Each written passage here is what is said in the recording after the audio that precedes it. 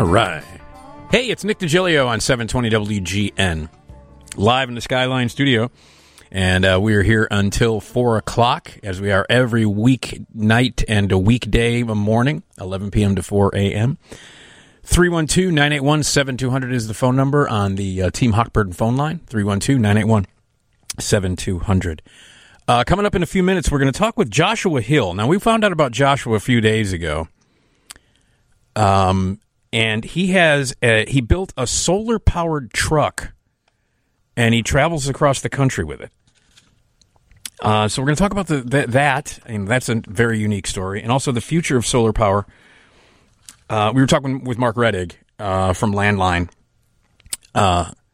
and we were talking about the possibility of solar-powered trucks and how unique that would be if we got a bunch of truckers out there with solar-powered trucks.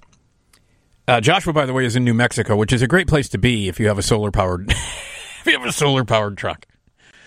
But we're going to talk to him in a little bit. Our good friends from the band, The Empty Pockets, Josh Solomon and Eric Brett are going to join us. Some of our favorite people, terrific band, The Empty Pockets. They're going to join us to talk about their virtual event for the city winery. It's they're going to be opening for Al Stewart, who we all know. Al Stewart, Year of the Cat, Time Passages, and tickets are available at citywinery.com. We're going to catch up with them. Check out theemptypockets.com. They're such a terrific band, and they're such nice people. Tom Hush is my producer. Tom, when did these deep fakes things begin? Oh, that is an interesting little history on the internet. I would say I started noticing them personally about a year and a half ago. Mm-hmm. It was certain YouTube accounts were taking the time to implant actors' faces who weren't in movies. Right. And one that really caught me off guard was Jim Carrey in The Shining. Right, I saw that one. Yeah, implanted over the performance of Jack Nicholson in The Shining.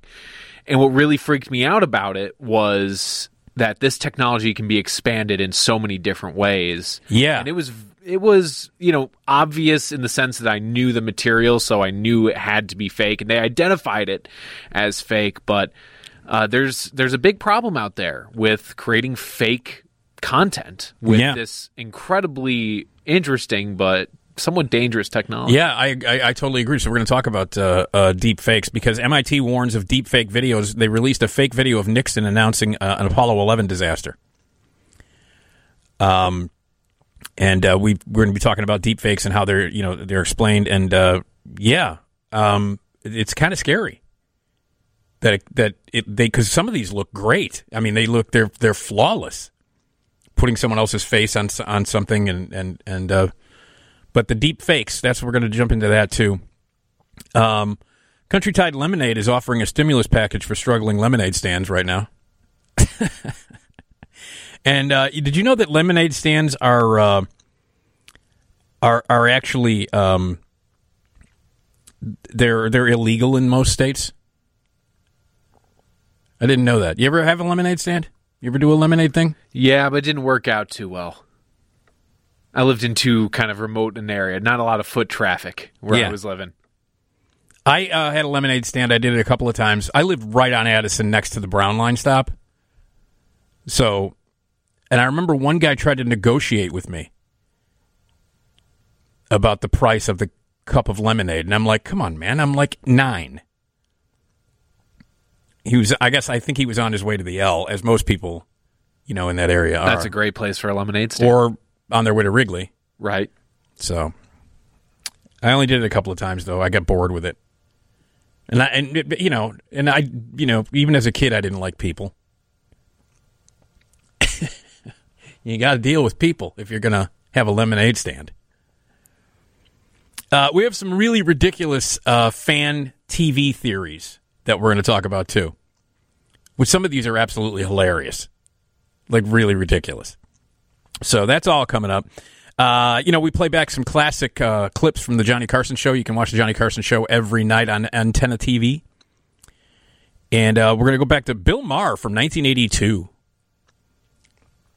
I believe that's the same year that Bill Maher starred in DC Cab. Do you remember DC Cab? You don't remember DC Cab? Come on, man. I've never seen it. DC Cab, it was a movie? Yeah. Okay. The late, great Joel Schumacher directed it. Well, there you go. Mr. T's in it. I'm missing out. Yeah, man. Gary Busey.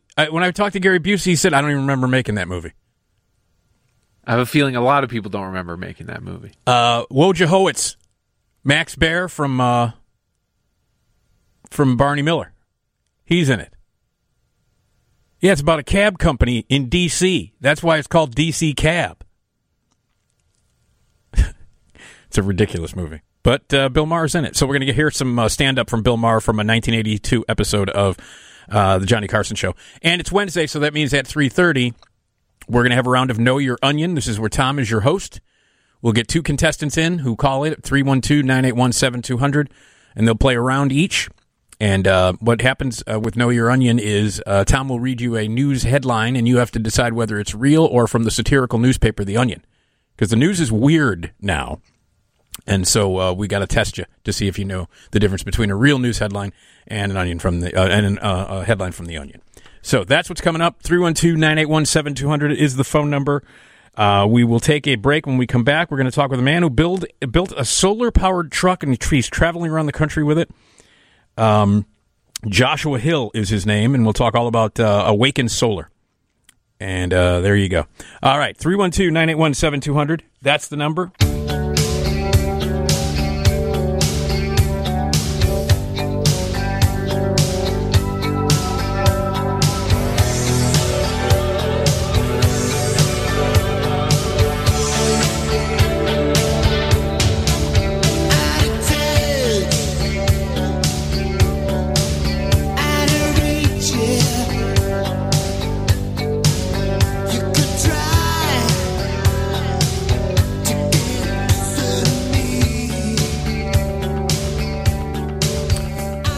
Right, Nick Digilio here on 720 WEGN. Joshua Hill from Awaken Solar built a solar-powered truck that he travels across the country with. And we heard about this and thought it was pretty fascinating. We wanted to talk to him, so let's say hello to Joshua Hill. Hey, Joshua. How are you, Nick? Thank you for having me. Absolutely. When did this come into your head? When did you decide, well, I want to build a solar-powered truck? What was the inspiration? The inspiration was actually a question. It came into my head working in the solar industry, putting solar panels on top of businesses and homes primarily, and working for a company in Idaho. And believe it or not, Idaho gets a lot of sun, more than Florida as far as the solar industry goes. And I kept asking the question, why don't we see an electric vehicle with a solar roof and a solar hood? It's basically about 2 panels worth of surface area. And I never got a good answer. The best answer was, well, it wouldn't give it a full charge.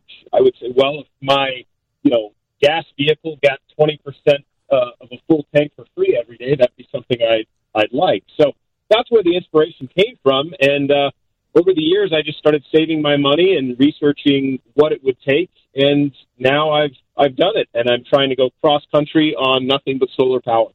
And how's that going for you? So the trip's going pretty well, albeit slowly, and I'm trying to basically do the best I can with the equipment that I could afford.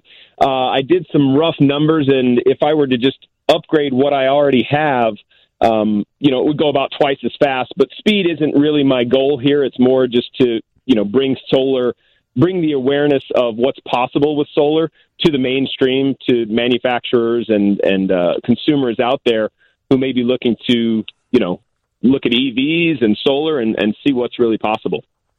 And how has it been received? Do other truckers think you're nuts, or and in the business, are people supportive of this?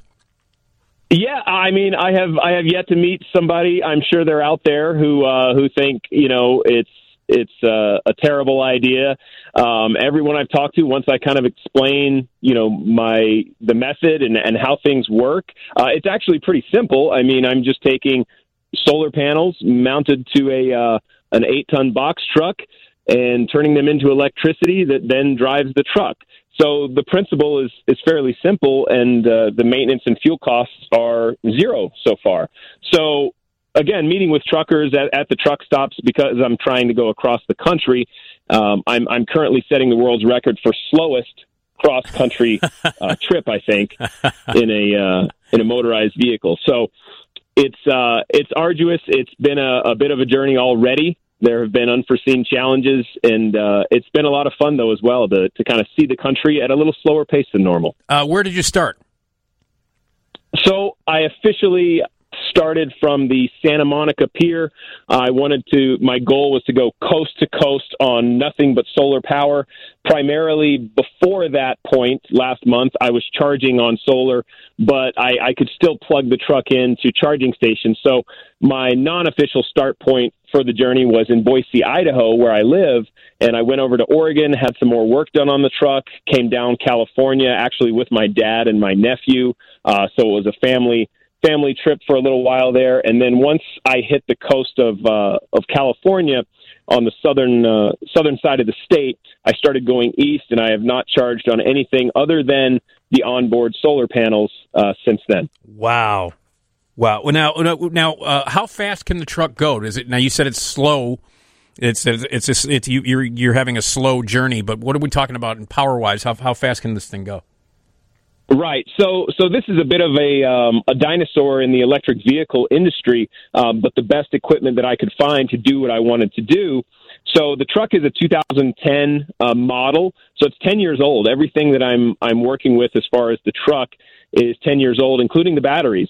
But the top speed is governed at about 55, and that's another reason that I'm trying to travel early in the mornings, because even though 55 is a permissible speed, someone coming by at 80 could be hazardous. And so I'm trying to travel when there's not a lot of other people on the road. Mm-hmm. Tell me about the origin of Project Griff. So it became an idea in 2018, wondering why we weren't using the surface area on top of electric vehicles to charge those vehicles. It's been toyed around with. Fisker Electric had a car with a solar roof, but it didn't do much. And I thought, to spur the industry to actually do this, the math that I got is about 10 to 20% of a daily charge could be harnessed from just the roof and the hood of, let's say, a Nissan Leaf or a Tesla.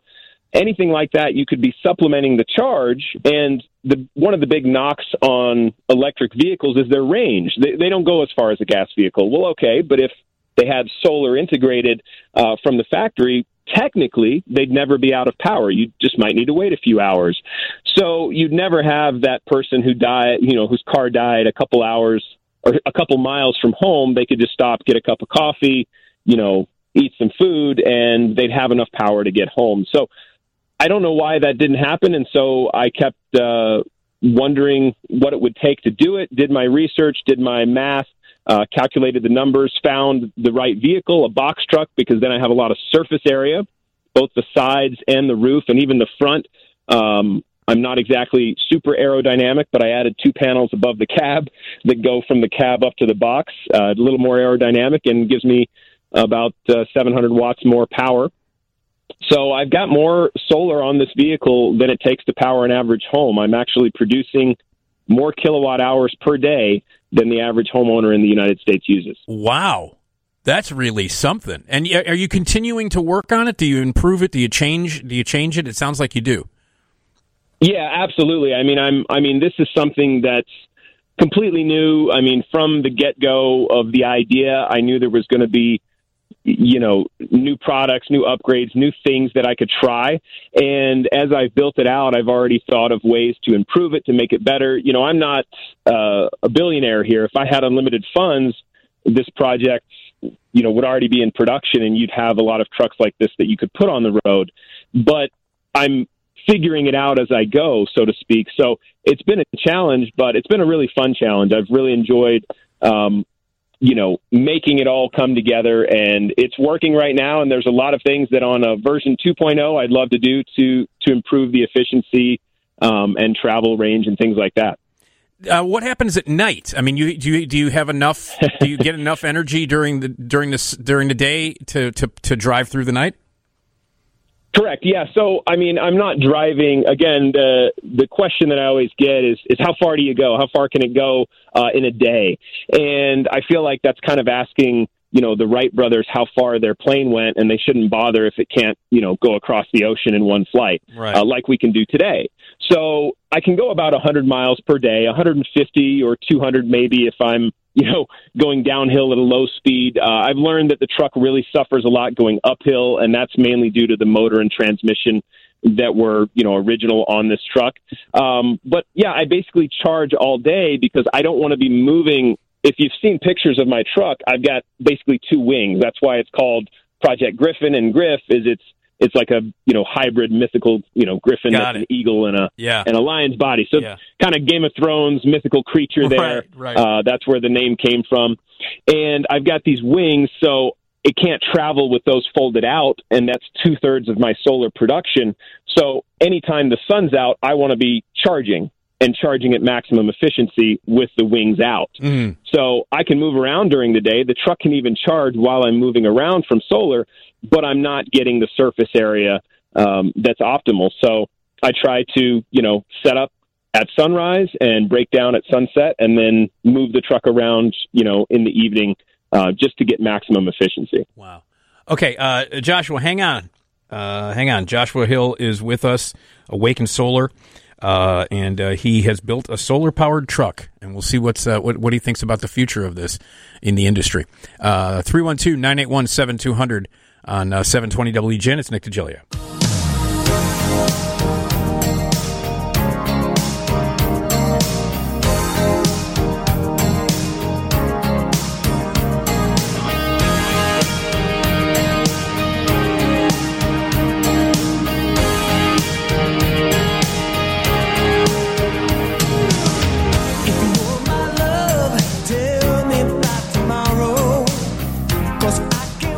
Right. Hey, it's Nick Digilio on 720 WGN. We are live in the Skyline studio, and we're here until 4 a.m.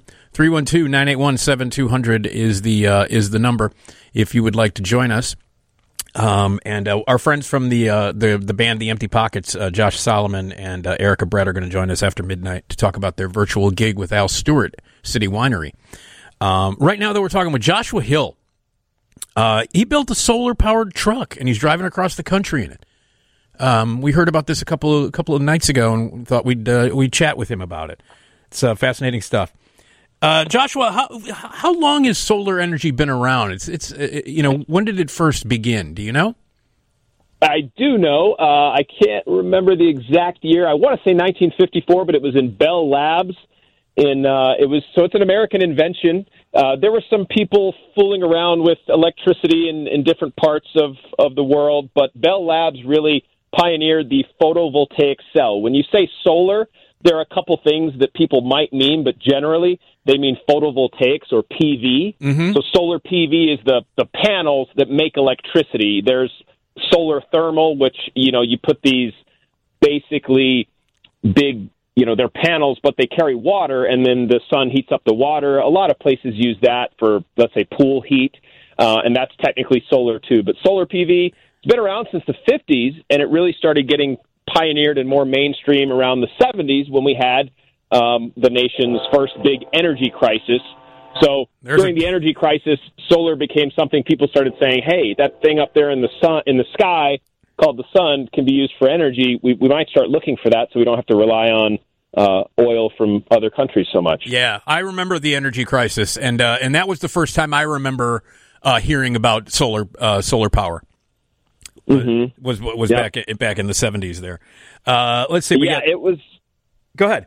It was not that cost effective back then, but it definitely is now. I mean, that's how I was able to build my truck. I just was working in the solar industry, and then when I came up with the idea, started saving every penny, and was able to buy my panels. I did want to address, you had a guest. I listened to your show earlier, and Mark from Mark Reddig. Yeah. Oh my gosh, Landline. Yeah, Mark Reddig. Yeah.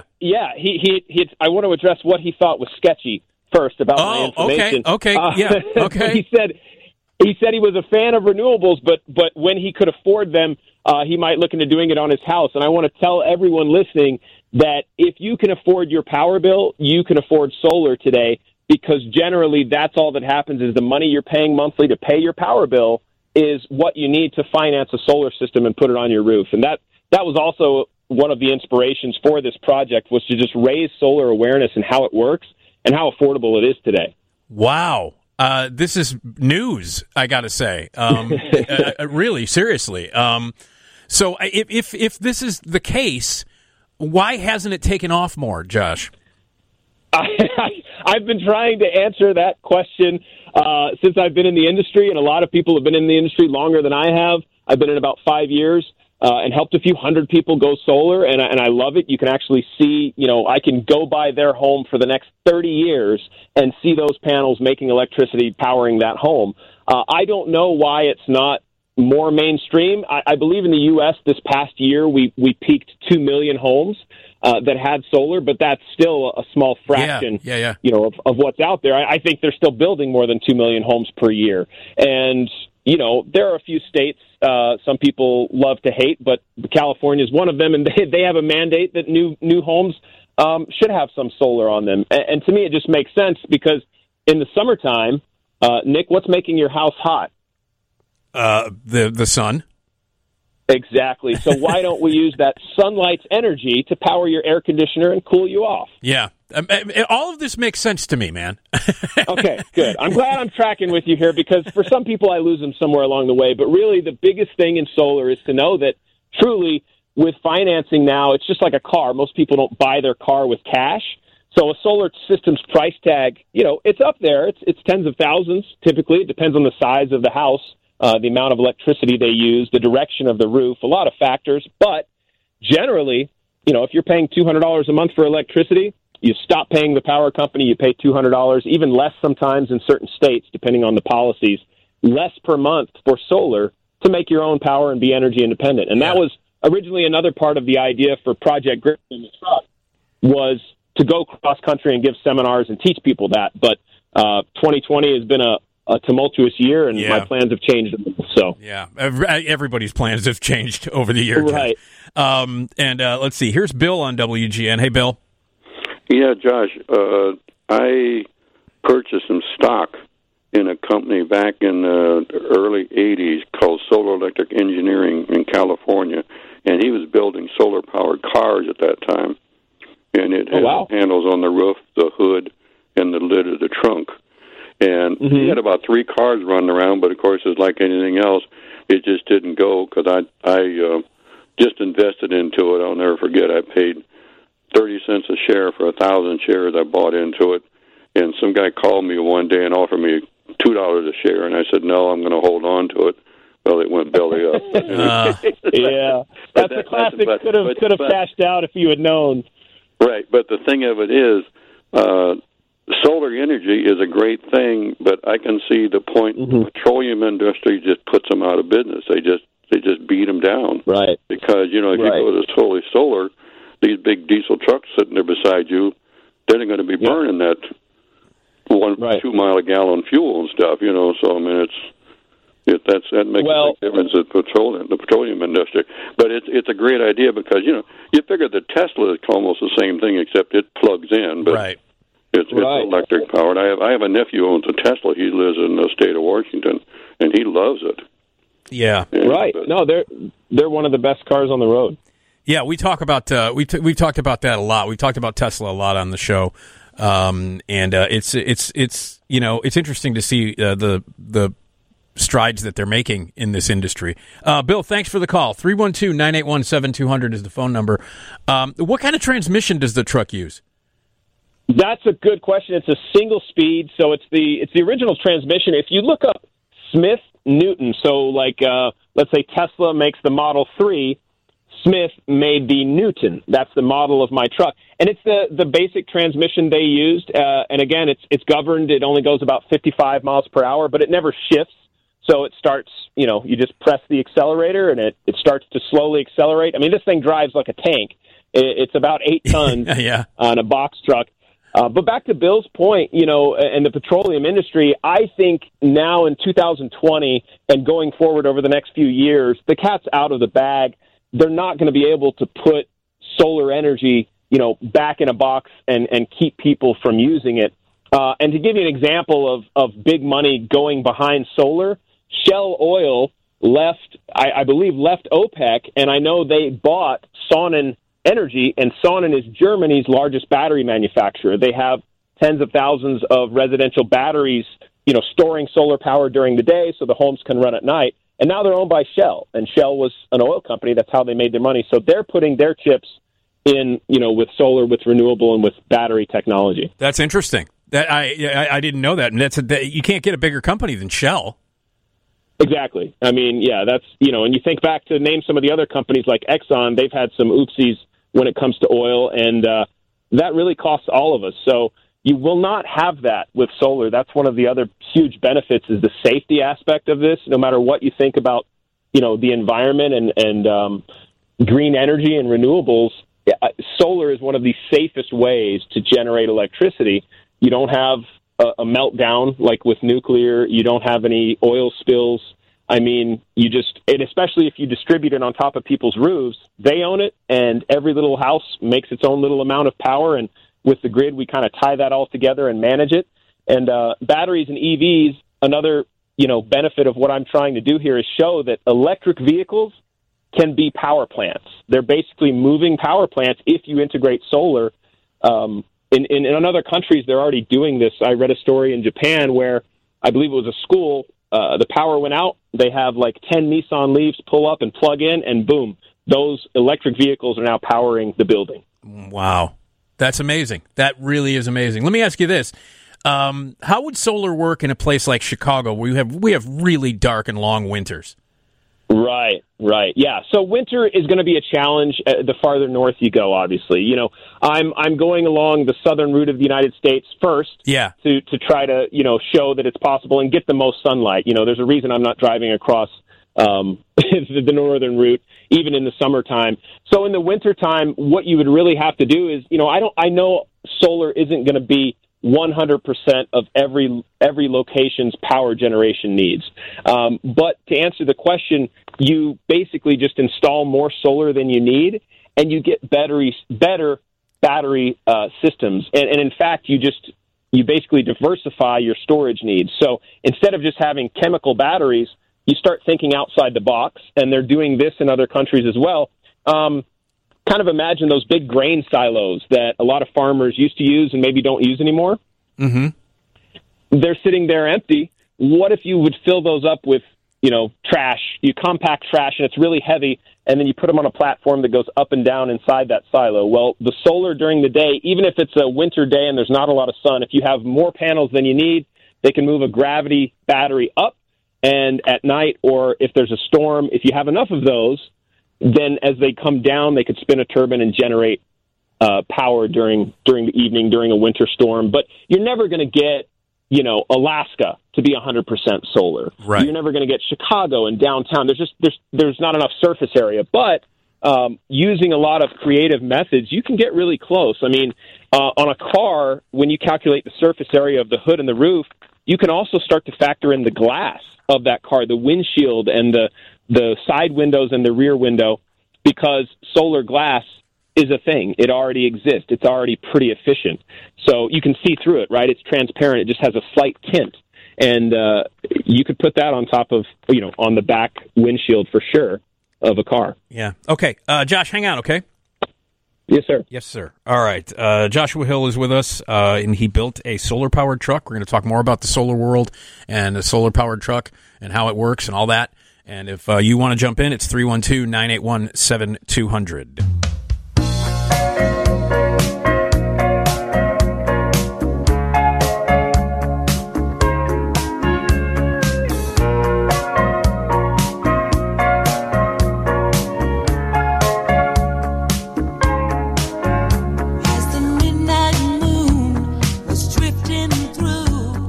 Right.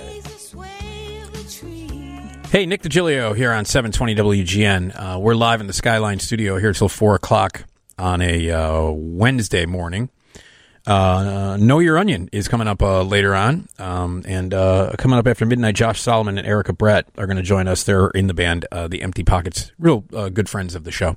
They got a gig coming up at the City Winery that we'll tell you about. And the news is next from the Northwestern Medicine Newsroom. Joshua Hill is with me. He's my guest right now. He built a solar-powered truck, and he's traveling across the country in it. And we're talking about the world of solar power and his vehicle and much more. And if you would like to join us with a question or a comment, 312-981-7200, 312-981-7200. Josh, let's talk a little bit about the impact that this could make on in American industry if we expand it more. Absolutely. Yeah. So and that was another big motivation behind my, putting all my time and effort into this project. It's huge because not only can I show people how they could save money by investing in solar on their home, on our businesses. Any business owner that goes solar potentially would save money over buying power. And as we say in the business, you're renting power from the utility company versus owning it. When you own solar. But we have the potential to revolutionize the grid. As I mentioned before, you can look at EVs as mini power plants, electric vehicles. If they integrate solar, they can generate power as well as store it. So now, again, if there's an emergency situation, and let's say after a hurricane, the weather's usually pretty sunny because the storm, blew everything and skies are blue. If you have solar vehicles at a hospital, right, you could potentially power that hospital if the grid stays down. And whenever the grid is down, it costs us millions upon millions of dollars. Yeah. And it goes out in the United States, believe it or not, as a first world country, we're one of the last rated countries as far as the reliability of our grid. And I think a lot of people can relate to that if they kind of realize that their power goes out a few hours, a few times per year. In other countries, the average outage is just minutes, maybe once per year. And we've had some really big outages in the United States. Nick, do you want to guess the number one cause of grid outages? Would it be weather related? Weather's a big one that causes the big ones, but the most common reason is squirrels. What? Squirrels and overgrown trees, because the power companies want to save money, right, and pass profits along to everyone who's an investor or salaried at the power company, and they don't trim the trees often enough. And in certain states, they've even taken the distance a tree can be from a power line from, let's say, 4 or 6 feet to 6 inches. And, then a storm comes along and that tree hits the lines, causes a fire, causes an outage. Fires have killed people. So if we have more solar on the grid, distributed generation, we have less outages, we have less propensity for fires and big disasters like that. And we can really have true energy independence. And this was the big one for me when I started to put it together, was that if we are energy independent, meaning we have too much energy, let's say in 5 years or 10 years, because we have all this solar, and in the summertime, we don't need to buy any oil. We don't have to go to war over oil. I want to ask every listener, and yourself included, think of, just search oil war, and imagine if you knew someone that might have died in one of those wars from, Vietnam till now, all the conflicts over power and over energy. And we can say now, we can draw the line in the sand and say, hey, we want energy independence. We want to have more energy than we need and not have to buy energy from other countries and oil from other places. It's possible now, and that's really what I want to do. Totally understand. Here's Bob on WGN. Hi, Bob. Hi. Yeah, you're on the air. Go ahead. Hi. What is your battery storage device? It's all lithium-ion batteries. So it's There are approximately 170 kilowatt hours on this vehicle. They weren't all stock. I added some on for extra storage because going from solar to the drivetrain batteries, I basically have 2 battery packs, and that also is what allows me to charge to run, let's say, my home. Again, I saw the potential of using the EV as emergency power, like a little generator, as a huge plus. So I have a battery pack that converts to AC, and then I have a second battery pack that actually drives the truck. So all total, I've got a lot of power on this thing. Wow, that's amazing. That really is. Hey, Joshua, how did you get into the solar business? What brought you there? Yeah, it's an interesting story, I think. I mean, I think it's interesting. It's kind of my life, so I'm biased. But, yeah. I started out as a farmer, and we were all about sustainability. You know, you would fix something instead of throw it away.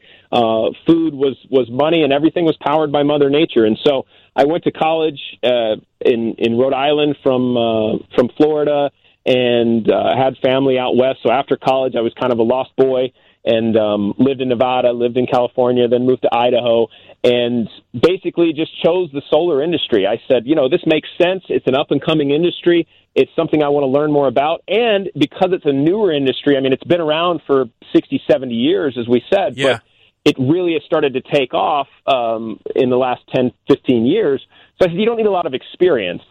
So I chose to go into the solar industry just because I thought it made sense. And then again, once I got in the industry, I said, wow, we really need to be using this everywhere and more common.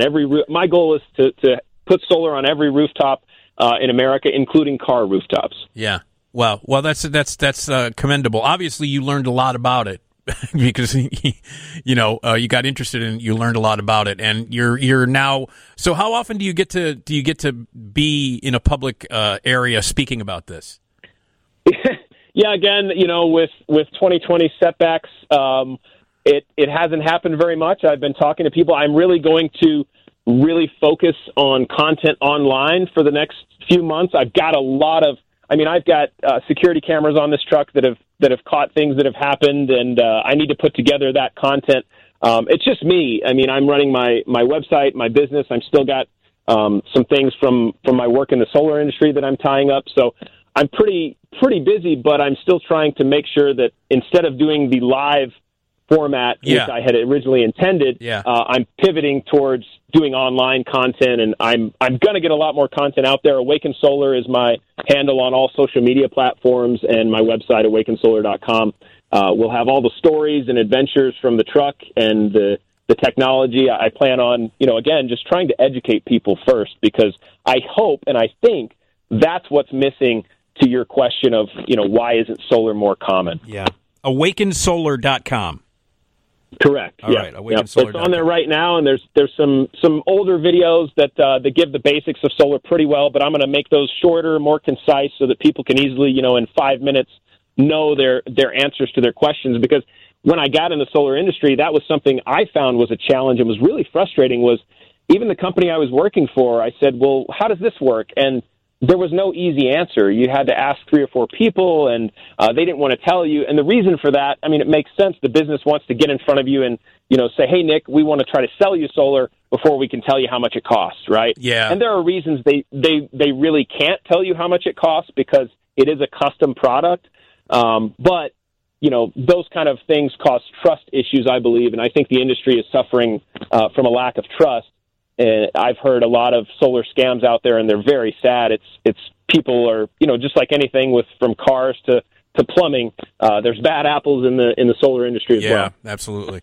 Here's Trucker Rich. Hey, Rich. Hey, Nick. How you guys doing tonight? All right. What's up? Quick question. It sounds like he's got this mounted to a box truck. What would be the gross vehicle weight that the truck could haul with in its original gas diesel form versus how much the batteries weigh now that he's got all that, assembled on the vehicle? Yeah, great question, Rich. The answer is that I weigh a little under 8 tons right now, so 16,000 pounds, and the gross vehicle capacity would be over 20,000. The batteries I've added in each pod, I have 4 pods. Each pod, box basically of batteries, weighs about 1,500 pounds. So there were 2 that came on the truck, and I added 2 more.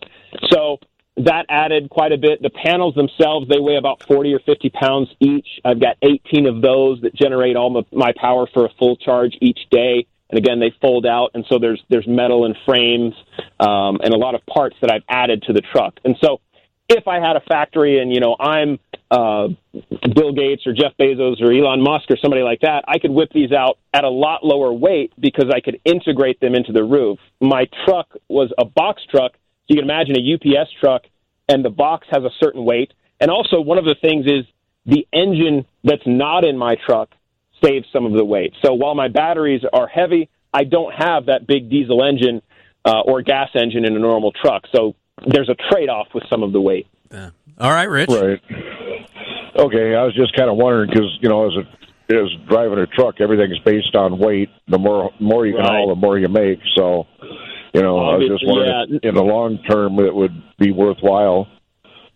Yeah, no, I see the industry taking on solar as a hybrid technology to start. I actually just had a conversation, a really intelligent trucker stopped by and said, hey, I wanted to talk to you about your truck, and we got to chatting, and basically, if you can just offset with solar and a really small, light battery pack, the amount of fuel that trucks burn at night when they're sitting, running their generators or even idling the truck to keep their cab cool and, power their refrigerator and laptop and cell phones, if you could just offset that with solar, you'd save thousands and thousands each year in fuel costs. Yeah. All right, Rich, I got to run. Thanks.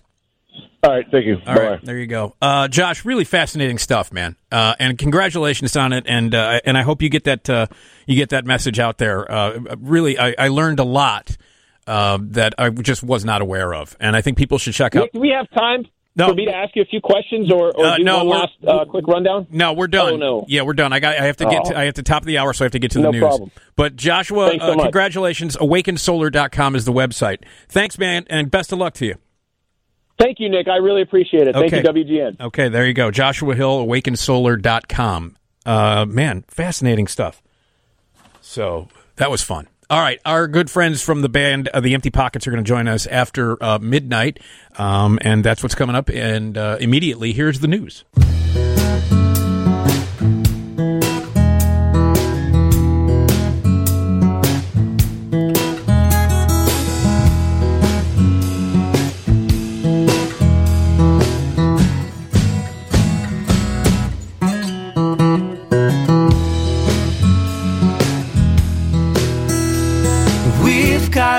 Pockets, so let's not go far.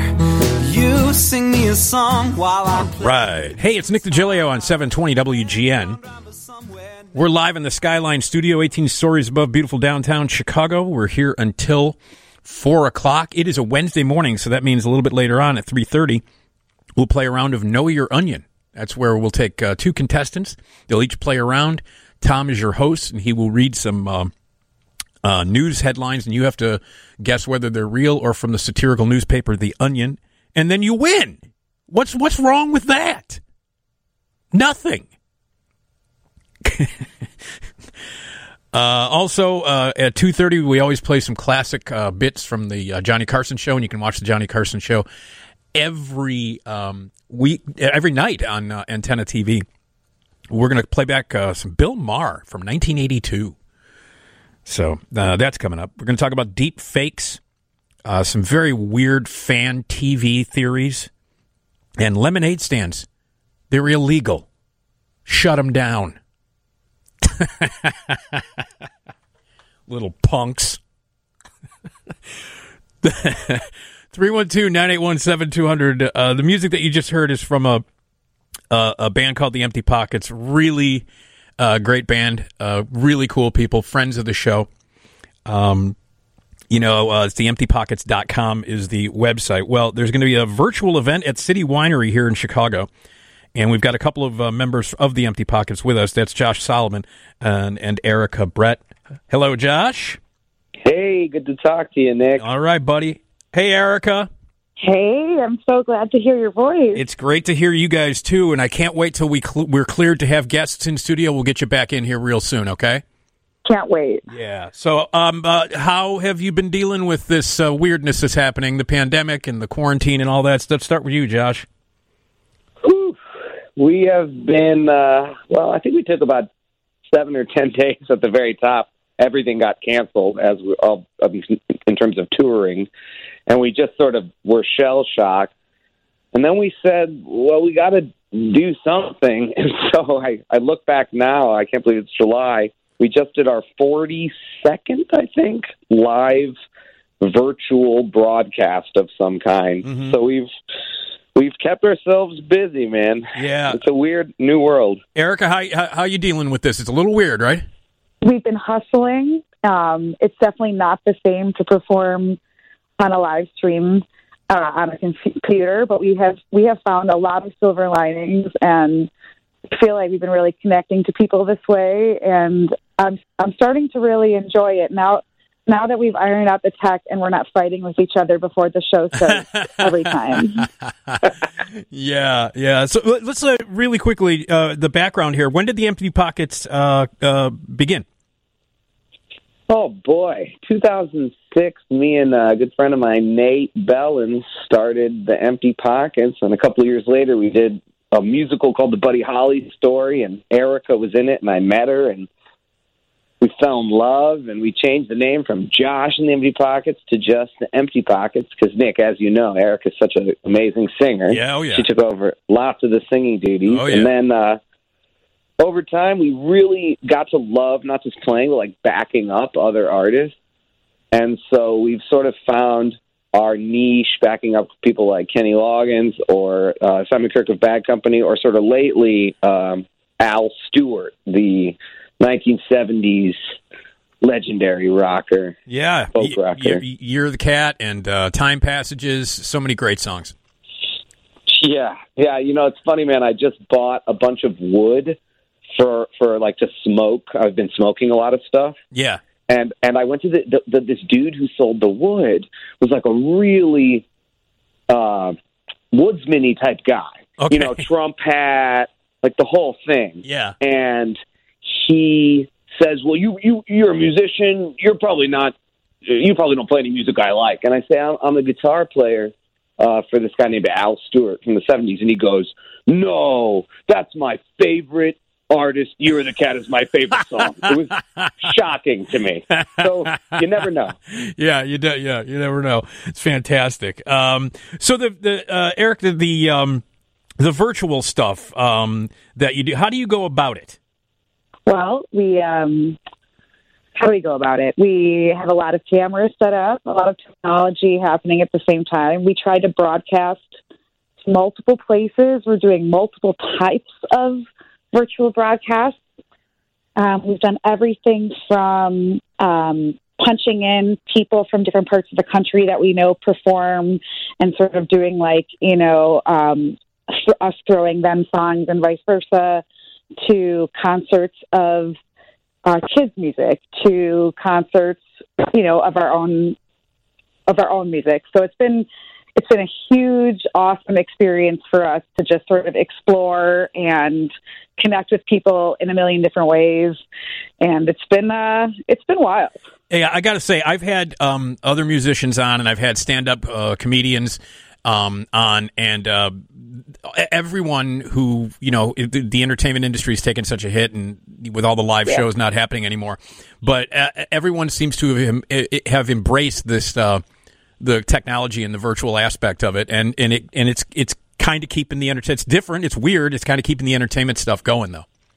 It is, and I feel like we're all this a couple months before this all started happening. No one would have been interested in this kind of medium in the same way. But now that there's a long future of this is seemingly ahead, the commitment to enjoying entertainment this way is like a renaissance. And I feel like, Josh and I and the band and the people who are engaging in this type of creation are sort of creating a new medium, and, the pivot is going to make us better creators and hopefully better artists and musicians. Yeah. It's also really interesting to talk about this virtual, reality that we're in.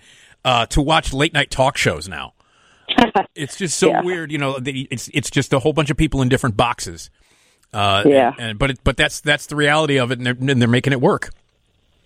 I've loved Trevor Noah at home. Yeah, like the Daily Show. Yeah. The whole thing is so interesting, and I've been talking to a lot of musicians. I think you would like this, Nick, or think this is interesting. That I've been using the Blackhawks story as a reference a lot, because I've been saying when we get back eventually, we can carry over some of this virtual. Bands can make every single show available to their audience. And a lot of like music executives say that's going to cannibalize the show. Nobody's going to want to buy tickets.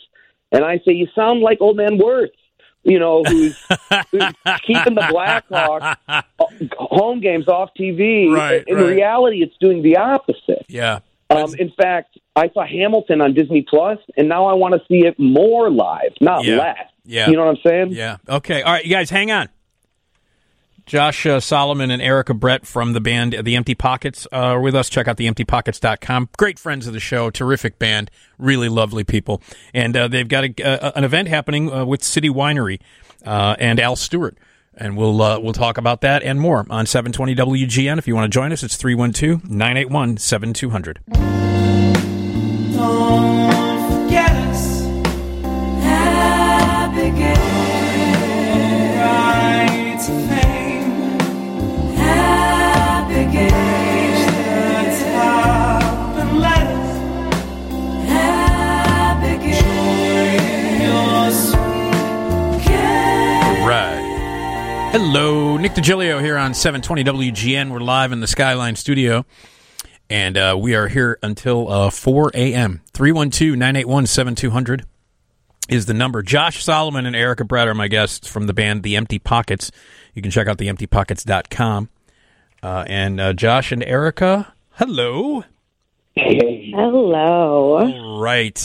So let's talk about the well, first of all, the virtual stuff that you're doing. The rest of the band obviously doing it from their houses as well. No, we actually have our studio is situated in such a way where we have 3 rooms with 2 different entrances. So we've been doing our virtual stuff socially distanced, but in the same building. Oh, I see. So what's made some of the audio stuff we've done possible. We've been playing full band, which is like really crazy over the internet. Yeah, I bet. Wow. All right. Well, let's talk about this event at City Winery in Chicago with Al Stewart. Another show with Al Stewart. Erica, explain what's going on with this. Well, since Al Stewart lives in Los Angeles and we're here in Chicago, but we have an awesome relationship with the City Winery here, and we've been doing shows for many years with Al at City Wineries across the country. When we pivoted to live streaming, it seemed to only make sense to sort of combine our relationship with the City Winery and a relationship with Al and make some sort of a show out of it. Since playing with Al is not really a possibility due to distance and the internet capabilities currently, we sort of decided to have him do the thing that he does second best, which is tell stories and anecdotes about the songs and his life. So it's going to be a really, really cool show where he's picked all the songs that our band is going to perform from the stage of the City Winery Chicago. And we will sort of patch him in and have conversations with him between the songs and sort of describe what those songs mean to him and his life. And this is coming up on Saturday, right, Josh? Yeah, Saturday. It's on a platform called Veeps, which is a very cool and high quality streaming platform that's ticketed. And I lost the ticket price battle, so they're only $12. Okay, so it's a pretty good deal. It's going to be really awesome. We're telling the story of like Al's life and career through his words. He's a magnificent storyteller, and really cool songs like a couple non-Al Stewart songs, like one called "Move It" by Cliff Richard and the Shadows, which Al claims created the British invasion on the English side. So it's going to be a cool show. Yeah, it sounds great. It sounds really, really great. And tickets are available at citywinery.com, correct? Yeah, correct. That's correct. And that's where you can actually see it online. Is that citywinery.com? It's actually going to it'll send you to Veeps.com, which is our platform for this. Yeah. Okay. But you can get it on the City Winery Chicago's website. Okay. Yep. That's really great. It's going to be a challenge, but it's going to be fun, right? Oh my goodness, I'm so excited. Yeah. And has Al been doing anything virtually during this? So we did a press conference last week, and we were nervous because he doesn't have a cell phone. So, technology with him is touch and go. But Josh, tell him what you did, man. We took a long time. We got Zoom installed on Al's computer. Some said it was impossible. He says he writes by candlelight with a quill. So he's like the opposite of a tech guy. But Zoom is very simple, and once we got it working, he did a really good digital virtual press conference, which is not something I would ever attend. I thought I would ever attend. So we actually are going to do a dress rehearsal, and I think Al's going to be great. I'm very excited and nervous. He was remarkably comfortable considering his lack of technology use. So I'm very excited for what's about to happen. Yeah, by candlelight with a quill.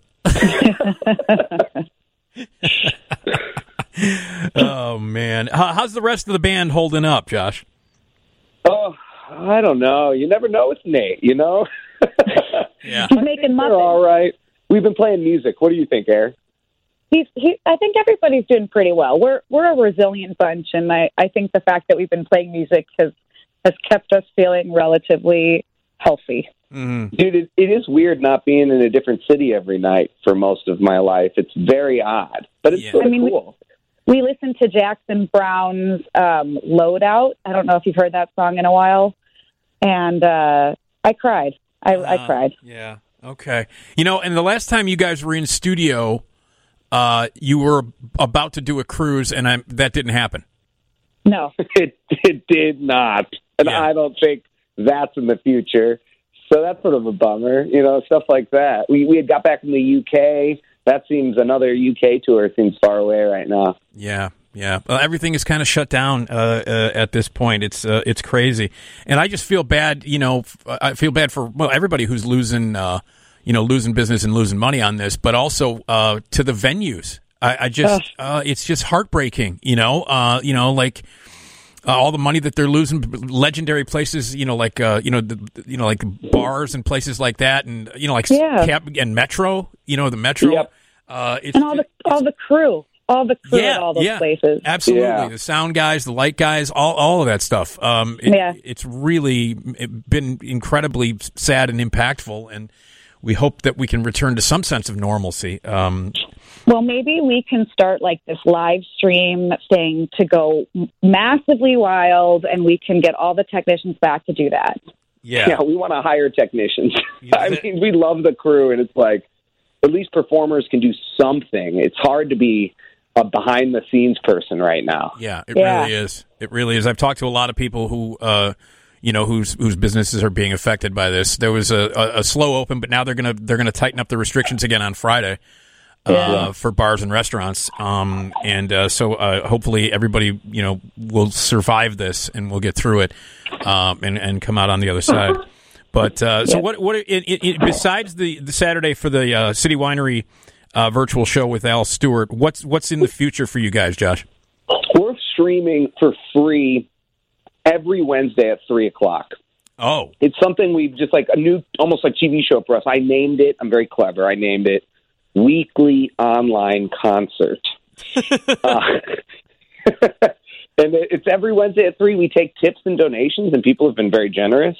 We do about an hour of original music, and I think we're going to keep that going forever. It just feels right for some reason. It's like a band practice, but public. Yeah. Yeah, we're developing this little community there. It's been really fun. Like the trade-off from being in person has been this little group that we're getting to know online, which is awesome. Yeah. Well, see, there are some positives that are come out of this. You'll continue to do this. Once everything opens up and we're past this, you'll continue to do these cool things on the internet and virtually. Yeah, and it's caused us to think internationally in a different way. Like we put it at 3 because that's 1 Pacific and it's 9:00 UK. So it's all really reasonable time for our fan base from Los Angeles to Glasgow. And I've never thought like that before. Yeah. Tom just made a face because you said, well, tell him. Well, it's Glasgow. That's Yeah, they said that to me in Glasgow. They did correct me many times. Okay. Okay, good. Okay. I panicked for a second. Yeah, because he's part, Tom is part Scottish. So he and if it's not Scottish, it's crap. Well, do you have any opinions on the band how do you feel about Delamitri? Delamitri. Delamitri. I'll be honest, I've not heard of Delamitri. You serious? Wow. Look around your world, pretty baby. Is it everything? Oh my God. I hoped it'd be. Oh wow. The wrong time, I'll say yeah. I'll give that a pass. I think Delamitri. I'll give him a thumbs up. They had a period of time in the early '90s when they were a thing. It's a Glasgow band. They're Glasgow. Ah, okay. They're a band out of Glasgow. Okay. Josh loves them very much, and when we got there, he was excited to profess his love to everyone there, and basically everyone rolled their eyes. Oh, they did. They're not liked in their home in their native land. I eventually learned it's because they wrote a early 2000s Scottish national team World Cup song, and the theme of it was like "Don't come home too soon." And then the Scottish World Cup team lost in the first round, and then everybody hates Delamitri. They blamed Delamitri for that. They blamed them. That's what I understand. What's your take on the Bay City Rollers? Not good. That's my take. Whoa. Whoa, We've heard the cover SATURDAY a number of times, and that is not a quality song. Then please enlighten me. What are you going to listen to when you're getting ready to go out on a Saturday night?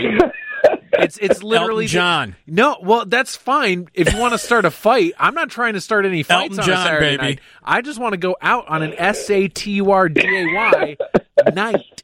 Maybe you're Saturdaying in the park, instead. Yeah, there you go. That's fair. Nailed it. There you go. All right.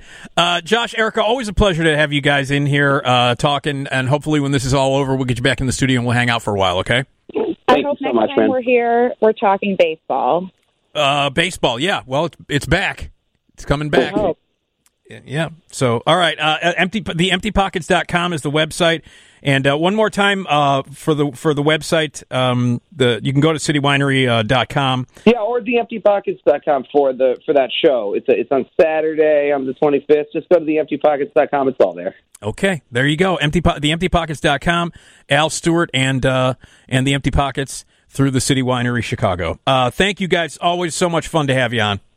Thank you so much, man. We really appreciate you. Of course. Anytime, buddy. Okay, there you go. Josh and Erica from the Empty Pockets. Check out theemptypockets.com.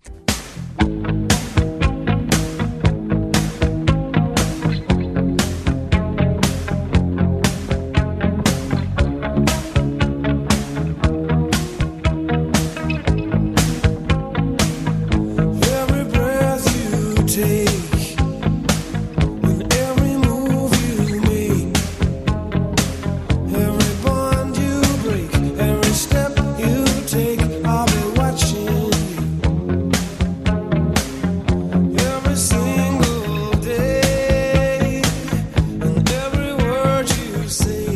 Right. Nick Digilio on 720 WGN. Hi.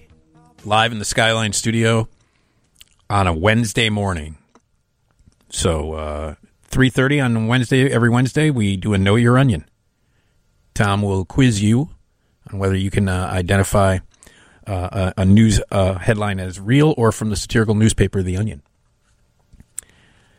Okay, so the deep fakes is a thing now. And you mentioned, Tom, the first one that you really remember was when they put Jim Carrey's face over Jack Nicholson's in The Shining. And it looked real. Surprisingly good. Yeah. So we've got that kind of technology now where people can do these deep fakes. So do you trust videos online is the question. Do you trust anything online, I guess is a valid question as well. But 312-981-7200. MIT released a deep fake video of Nixon announcing NASA Apollo 11 disaster. The Apollo 11 moon landing on July 20th, 1969, was a landmark moment in space history. But what if the astronauts died during their mission to the moon and President Richard Nixon had to deliver the tragic news on TV to the American viewing public? In this disturbingly real deepfake video, President Nixon breaks the news that NASA failed and the astronauts died on the moon. Deepfakes are video forgeries that make people appear to be doing or saying things they aren't. Deepfake software has made manipulated videos accessible and increasingly harder to detect as fake. Do we have? Do we get some audio? Do we have some audio of this? This is a deepfake video that's been put out online by MIT to show just how dangerous these things can be. So this is this is obviously deepfake video of President Nixon announcing this. Good evening, my fellow Americans. Fate has ordained that the men who went to the moon to explore in peace will stay on the moon to rest in peace.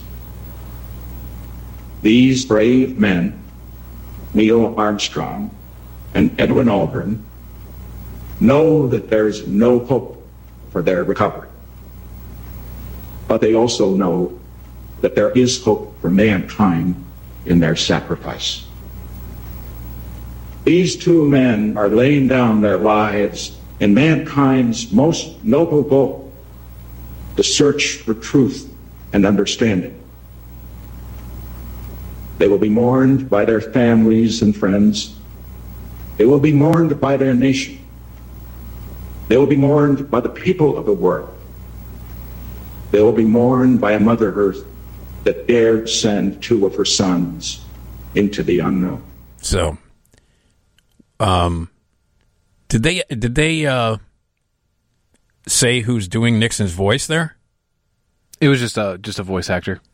Okay, just an actor doing Nixon's voice, and I find the voice fairly convincing. Yeah, if I heard that in passing, I'd say, "Oh, is that Nixon?" But what really I think folks need to be what you need to be really aware of is how well the mouth matches the words and how realistic it looks. And what's really kind of unsettling is that that's an actual speech that Nixon had wrote but never delivered. So there's a kind of curiosity that now we can bring to life in a way a historical event that never happened, but it's like an alternate history. If the Apollo 11 mission was unsuccessful, we would have seen that. That's what would have happened, but it never did. This is just weird. 312-981-7200. Have you seen these deep fake videos? And does it worry you that they can manipulate reality? Is that something that concerns you? 312-981-7200. 312-981-7200. Deep fake videos. Do they kind of do they bother you if you've seen them?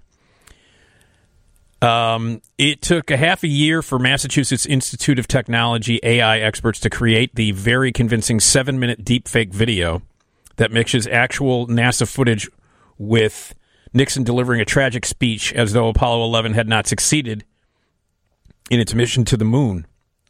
Artificial intelligence deep learning technology was used to make Nixon's voice and facial movements convincing. The contingency speech, which can be found in the National Archives, was read aloud by an actor.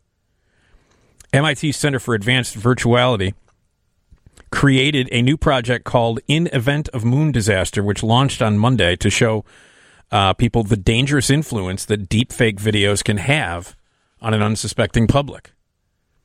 This marks the first time the Nixon Apollo 11 deepfake video is being presented to the public in its entirety following a physical art installation at MIT in the fall of 2019. An Event of Moon Disaster is an impressive art project inviting you into an alternate history, asking us to consider how new technologies can bend, redirect, the truth around us. The project's website said, by creating this alternative history, the project explores the influences and pervasiveness of misinformation and deepfake technologies in our contemporary society. In event of moon disaster aims not only to help people be better understanding of deepfakes, but also explain how deepfakes are made and how they work, how to spot a deepfake, their potential use and misuse, and what's being done to combat deepfakes and misinformation. The project was supported by a grant from Mozilla's Creative Media Awards, which build on Mozilla's mission to realize more trustworthy AI in consumer technology. It's just technology is sometimes kind of a really scary thing, and these deepfake videos are they're pretty disturbing, actually, especially something along this line. So, are you at all concerned by these videos on the internet? And how do you spot them as being a deepfake? 312-981-7200. Yeah, they're pretty big on the internet. People, they're all over the place now. So here's Ike on WGN. Go ahead, Ike. Hey, Nick, how's it going with you, man? All right, what's up? Yeah, it really worries me. As a matter of fact, I believe it's happening now because you know that the media has been manipulated for years, and I believe this is the next step. And you know what? I just watched the movie They Live about a day, just the other day, and John Carpenter was it was right about one thing. It's a documentary of what's going on right now. Well, John, that movie was way ahead of its time. Way ahead of its time. And yeah, it's pointed now as it ever was. There's no question about it. So absolutely. All right, thanks, Ike. No problem. Yeah, They Live came out in the fall of 1988, right before the election, and Carpenter did that on purpose. And now you watch They Live. You watch some other movies too, like Idiocracy is pretty close to what reality at this point. So yeah, it's a weird time, man. It's just a weird time. And these deepfake videos are just some of them are really. How many have you seen? An increasing number. Yeah. And obviously there's a difference between ones that are for pure enjoyment. Some of them are just kind of fun in order to put twist a head on something like the Shining Jim Carrey one. Yeah. And they identify themselves. They make themselves known. They say, hey, this is deep me. Fake. Yeah, this is me trying to mess around with this, have a little fun, do a little bit of a remix. Nothing wrong with that. I want to make that perfectly clear. Using that technology for interesting kind of art and stuff to mess around with is perfectly fine.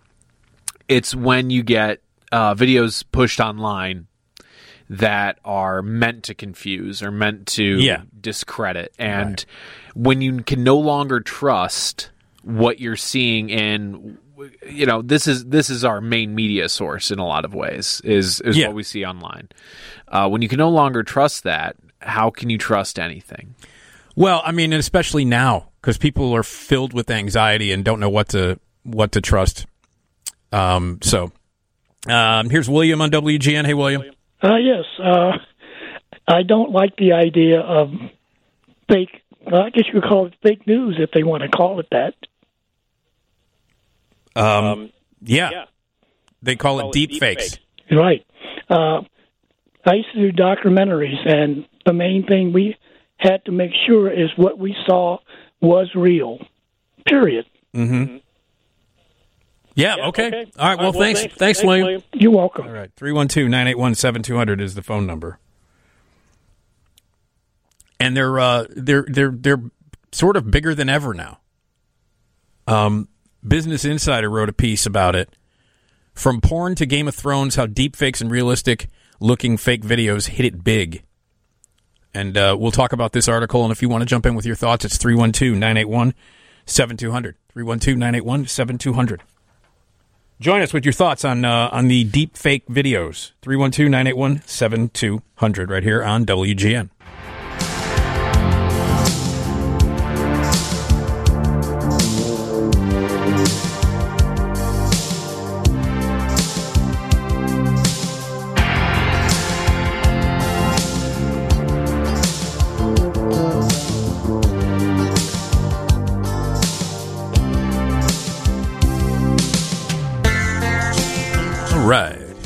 Hello, Nick Digilio here on 720 WGN. We are live in the Skyline studio, 18 stories above beautiful downtown Chicago, here until 4 o'clock. Coming up, we're going to talk about lemonade stands, and we're going to talk about some very strange TV theories, fan TV theories. And Know Your Onion coming up at 3:30, and at 2:30, Classic Carson clips. You can watch the Johnny Carson show on every night on Antenna TV, and we'll get some vintage Bill Maher stand-up from 1982. That's all coming up, and the news is next from the Northwestern Medicine Newsroom. So we're talking about deep fake videos. They're videos that have been manipulated to make it look like the subject is realistically saying or doing something that they didn't, and they've officially entered the mainstream. We want your thoughts on this. 312-981-7200. Here's Sean on WGN. Go ahead, Sean. Yeah, Nick, love your show, man. Thank you. Yeah, it's very disturbing, this whole deep fake stuff. We need to come together as Americans, not divide, and that's all this stuff is doing, especially the political ones. Yeah. But the football ones are funny. You ever watch those? Oh, God. No, the football Hilarious. ones? No, I've not seen those. The football voiceovers? Oh, they'll die laughing. Oh, okay. But yeah, these deep fake things, technology can be a curse, and this is one of them. Yeah, okay. All right, yeah, I agree with you, Sean. Thank you, buddy. Thank you, Nick. 312-981-7200 is the phone number. I think I know what Sean's talking about. They're called bad lip readings. Okay. And they have... It's a group of people that go on and they take footage from various things. They'll do TV shows, movies, but they do football ones. And what they try to do is do a bad lip reading. So they're watching actual footage, but they provide their own audio pretending to be, Tom Brady or something like that. And they say ridiculous things that roughly match the lip movements so they look accurate. Okay. But those are intended for comedic purposes. Comedic purposes, obviously. So in this article, Business Insider, in 2019, fake videos of Speaker of the House Nancy Pelosi, Facebook CEO Mark Zuckerberg, and Game of Thrones character Jon Snow went viral and inspired responses from some of the most powerful people in the world. The mode of manipulation and deep fakery as a pastime was seemingly popularized around pornography, in which denizens of certain online communities would swap celebrity faces with those found in porn. So they were putting celebrity faces on the performers, yeah. Oh, wow. Now, following early warnings in 2017 around the initial deep fake movement, the nightmare scenario has become a reality as some of the most influential people in the world and their audiences have become targets of deep fakers. This is how deepfakes catapulted into the mainstream consciousness, and a look at what's actually at stake when considering the rise of fake video. The term deepfake originated from a Reddit user who claims to have developed a machine learning algorithm that helped him transpose celebrity faces into porn videos. Deepfakes, as we know them, first started to gain attention in December of 2017 after Vice's Samantha Cole published a piece for Motherboard on AI-manipulated porn that appeared to feature Wonder Woman actress Gal Gadot. The videos took on the unique name due to their prolific Reddit user called Deepfakes, who published a series of fake celebrity porn videos and was the subject of the Vice piece. The videos were significant because they marked the first notable instance of a single person who was able to easily and quickly create high-quality and convincing fake videos. According to Cole, who spoke to Deepfakes, they used open-source machine learning tools like TensorFlow, which Google makes freely available to researchers, graduate students, and anyone with an interest in machine learning. Attempts to superimpose celebrity or other faces onto porn wasn't something new, but the mode, speed, and seeming simplicity of the process was. According to AI researcher Alex Champinard, who spoke to Vice, the process of creating a deep fake could take just a few hours with a consumer-grade graphics card. Deep fakes also have the potential to differ in quality from previous efforts to superimpose faces on other bodies. A good deep fake created by AI that has been trained on hours of footage has been specifically generated for its context, with seamless mouth and head movements to appropriate colorization. The simply superimposing a head onto a body and animating by hand can lead to dead context mismatches. Wow. So the technology is out there, and people are using it. What are some of the more, I guess, viewed? Is there something on the internet? Can you Google like most watched deep fakes, most watched deep fake videos? And if you want to jump in, what are your thoughts on this? 312-981-7200. Technology being used poorly. Well, you've got one from using SNL and Vladimir Putin, because it looks like Beck Bennett was either portraying Vladimir Putin or doing a sketch on him, and someone decided to put Vladimir Putin's actual face on it and make it look like it was him in this ridiculous sketch. But of course, it's still Beck Bennett's voice. Right. So they put, okay, that's I guess a popular one, putting the actual Vladimir Putin on Beck Bennett's head and manipulating it that way. The video sparked concern about potential future uses and the technology and its ethics. That's a good point. Immediately at issue was the question of consent. More alarming was the potential for blackmail, the application of the technology to those in power. In 2017, months before pornography deepfakes surfaced, a team of researchers at the University of Washington made headlines when they released a video of a computer-generated Barack Obama speaking old audio or video clips. At the time, the risks around often spread misinformation was clear, and it seemed far off given the academic researchers producing the videos. The consumer-level creations added an alarming urgency to the risks at hand.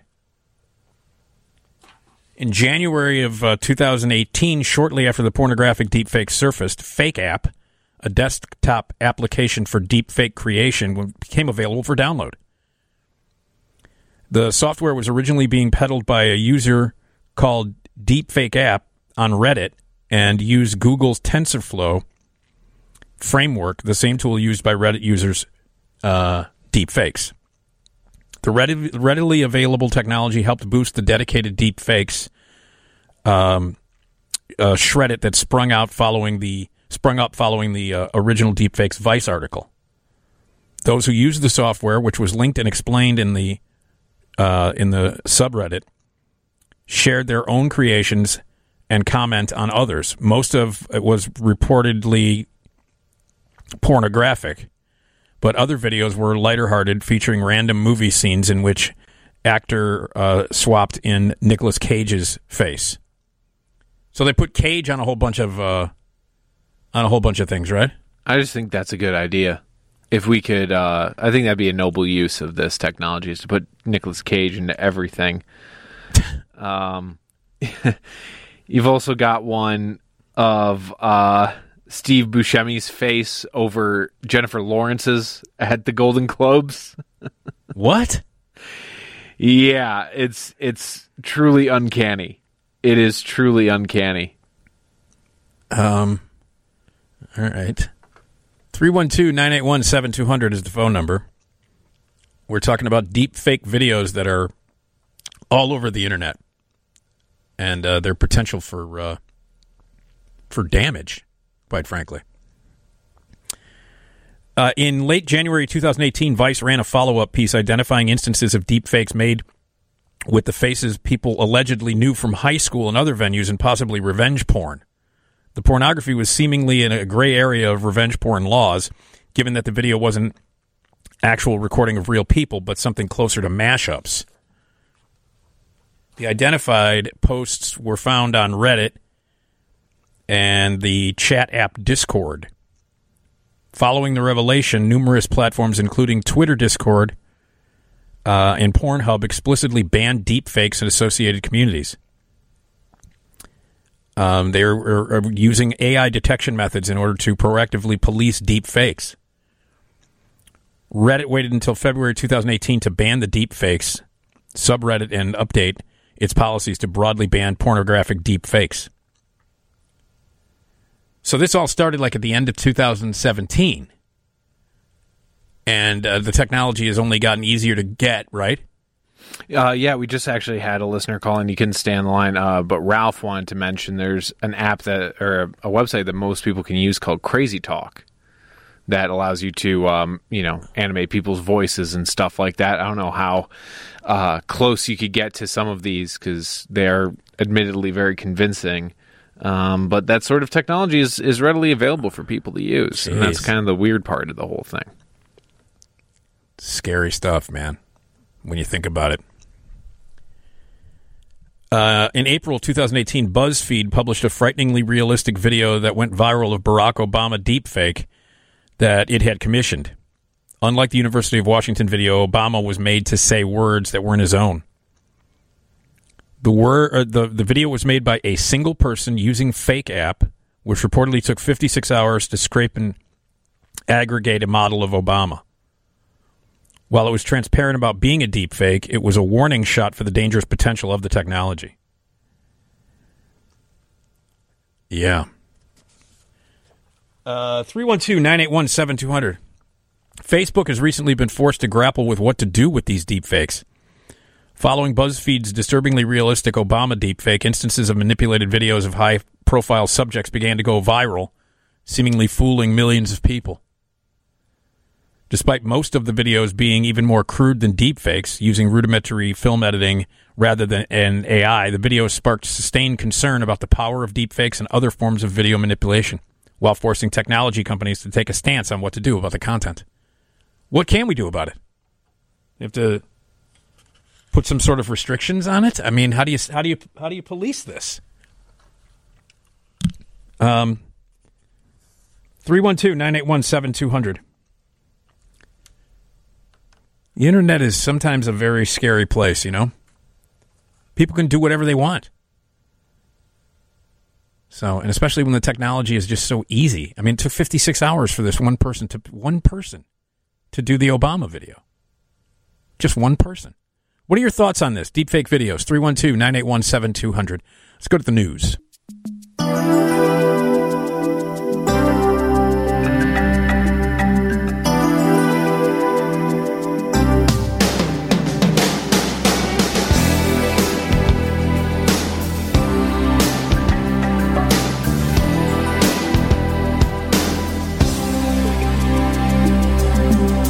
I don't want you to come round here no more. I beg you for mercy. Right. Hey, Nick Digilio here on 720 WGN. Live in the Skyline studio. Here till 4. Coming up at 2:30, we always play Carson comedy clips. You can watch the Johnny Carson show every night on Antenna TV. And we're going to hear some stand-up from Bill Maher from 1982. It's Wednesday, so that means at 3:30 we do a Know Your Onion. We get 2 callers on the line. They each play a round. And what happens is Tom will read a news headline, and you have to figure out whether it's real or from the Onion. 312-981-7200. That's our number on the Team Hochberg phone line. We're going to have also some weird TV theories, fan TV theories to talk about. So, Tom, you didn't do well with your lemonade stand. I did not. Got maybe one customer ever.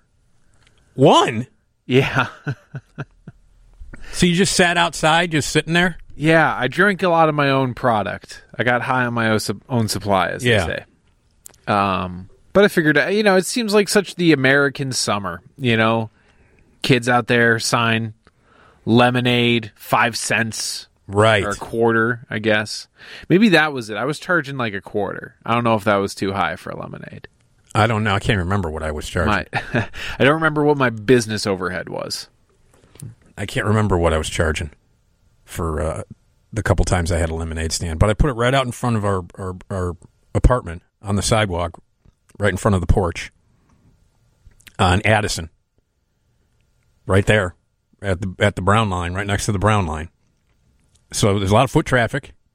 Now, you mentioned a guy who tried to haggle with He did. He tried to haggle with me. I can't remember what I was charging, but he was like, what if I give you... And I don't know. I mean, maybe I was charging a quarter, and he was like, what if I give you a dime? Like, you're haggling with a 9-year-old over a cup of lemonade? 312-981-7200. Did you ever have a lemonade stand as a kid?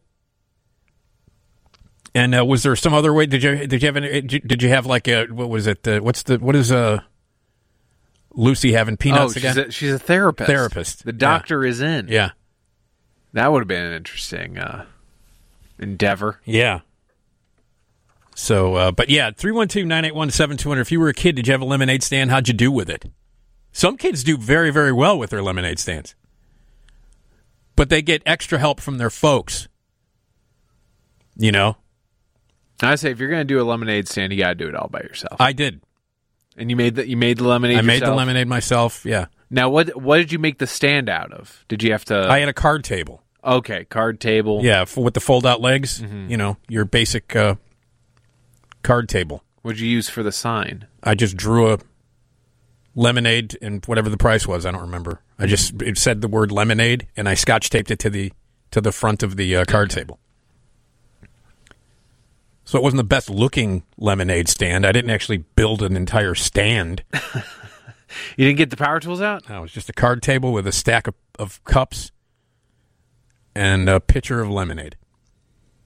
Do you remember what brand would have been like Country Time? I don't remember. It probably was Country Time. Isn't Country Time the biggest brand of lemonade? It's the gold standard, I'd say. Yeah. In terms of powdered lemonade mix.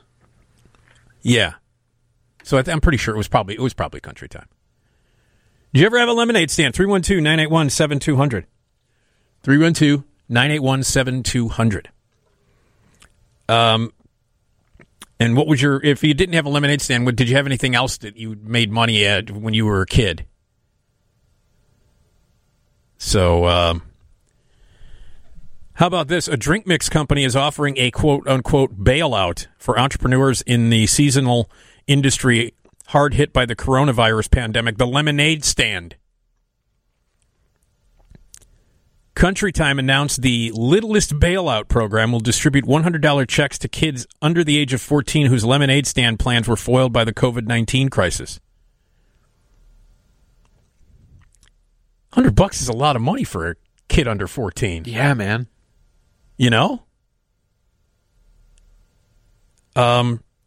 We know this will be a rough summer for lemonade stands, and if the big guys are getting bailed out, why shouldn't we help the littlest entrepreneurs get the same treatment, Country Time said on the program's website. Would-be lemonade stand entrepreneurs are being asked to submit an essay about how they would spend their bailout money along with a photo of the sign that they would have used for their abortive stands. Applications for the bailout checks are being accepted through August 14th, so get your essay going. Get your picture taken. Send it off. And Country Time's going to send $100 checks to kids under 14. I thought this was a joke. It's not. This is real. This is a real thing. Did you ever do anything else as a kid to earn money? Did you mow lawns? God, I'm trying to think of what I used to babysit. I used to babysit a bit. You would babysit? Yeah. I had one of those unspoken agreements with my folks where it was like, I had two younger brothers. I didn't have an allowance. That wasn't really a thing in my house. I just did chores because I was supposed to. Yeah. But there's an unspoken agreement that, as long as I did my chores and helped take care of my brothers when my parents needed me to, if I wanted to go to the movies or something on a Friday night, they would just, spot me the money. Like, all right, you did what you need to do this week. You can go out, do your thing. I did not mow lawns because, like, in my neighborhood, there weren't really any lawns. No lawns to speak of. Yeah. We had a lawn in our backyard. We had a big backyard. that was like next to the house. And there was an apartment building behind us. So there were two properties. One was in the, it was a 3 flat in the rear, and then we were in the front, 2 flat in the front. But I did shovel snow when I was a kid. Go up to a house, that's knock on the door. Hey, I'll shovel your walk for you. And I did that. I actually did that a lot. What was the going rate on that? I don't remember. Yeah. I couldn't tell you. $1, maybe? $1 to shovel your snow? I don't even know. This is a long time ago. This was like in the 70s. Right. So, but, yeah. How did you earn money when you were a kid? I also had a paper route when I was a kid. 312-981-7200. Did you ever have a lemonade stand? And how did you earn some money? And I also have a story about here that lemonade stands are illegal in most of the United States. I didn't know that. So 312-981-7200. If you want to join us, we would love to hear from you. What did you do to earn money when you were just a kid? Did you have a lemonade stand, any of that other stuff? Mow lawns, shovel walks? 312-981-7200. More coming up right here on WGN.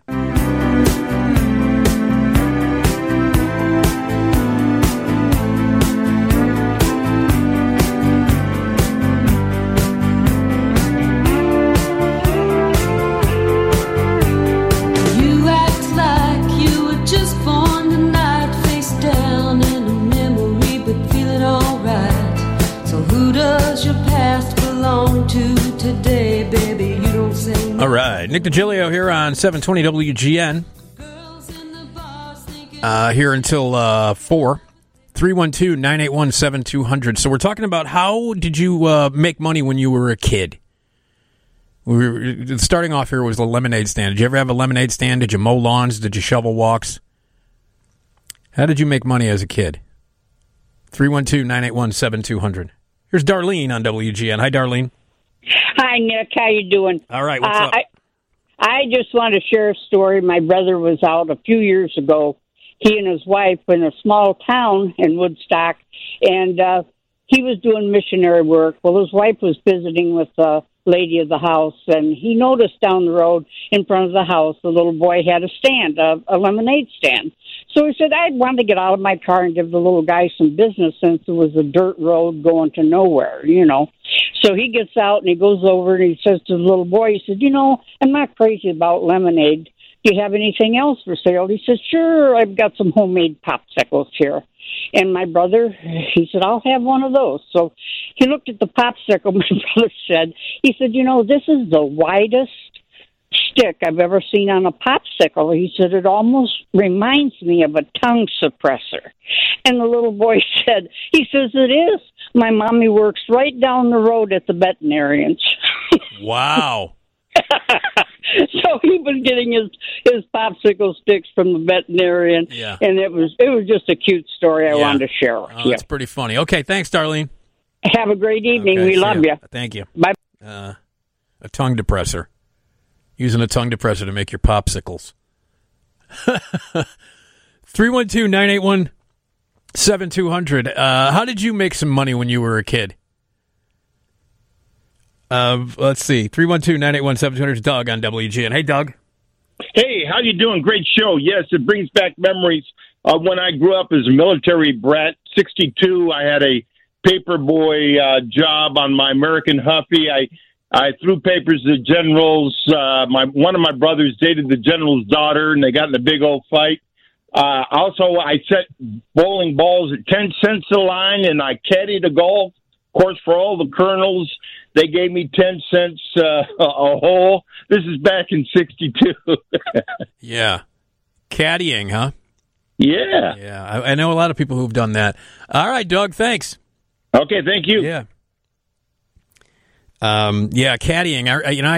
I knew some of my friends did the caddying during the summer and making some extra dough doing that.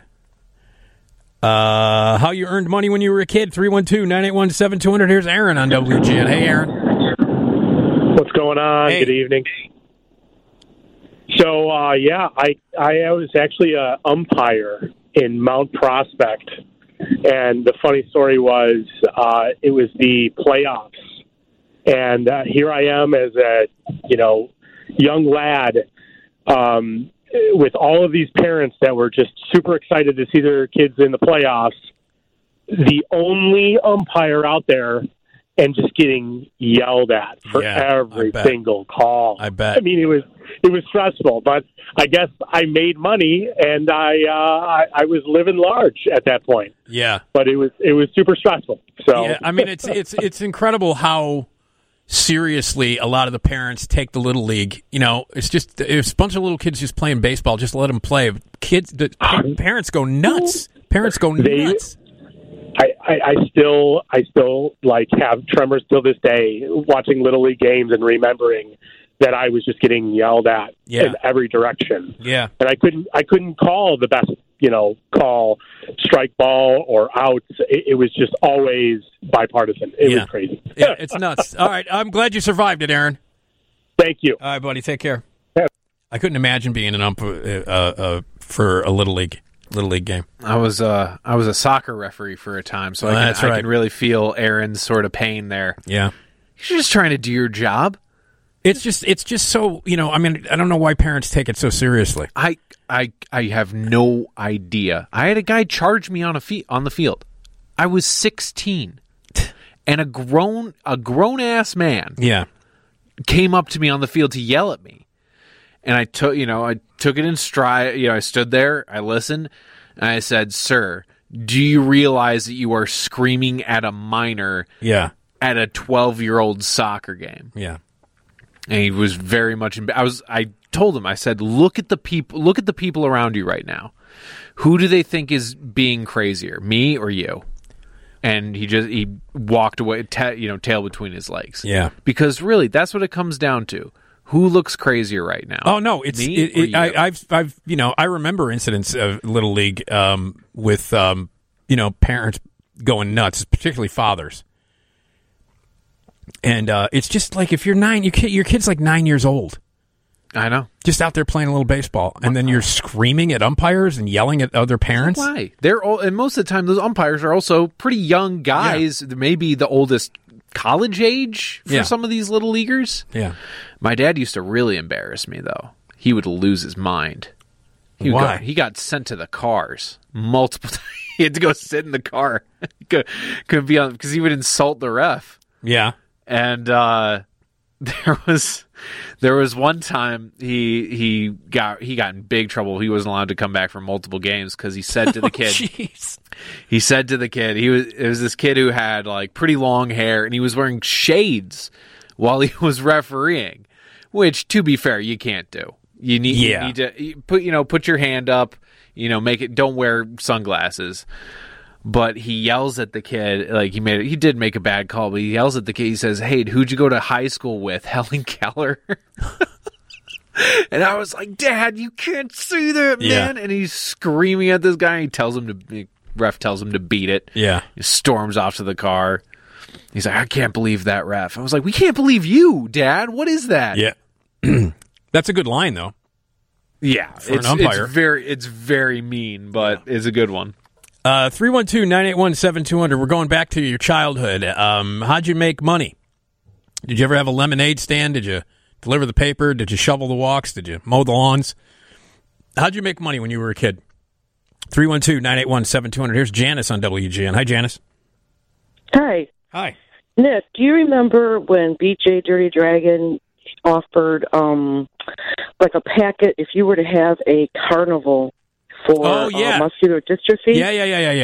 Yeah, I did that. I mean, my mom and dad didn't help me at all, and I can remember going to a Sears store and dragging 12 refrigerator boxes across the 2-lane highway and down 2 blocks to my house, and I used these refrigerator boxes to create like a fun house.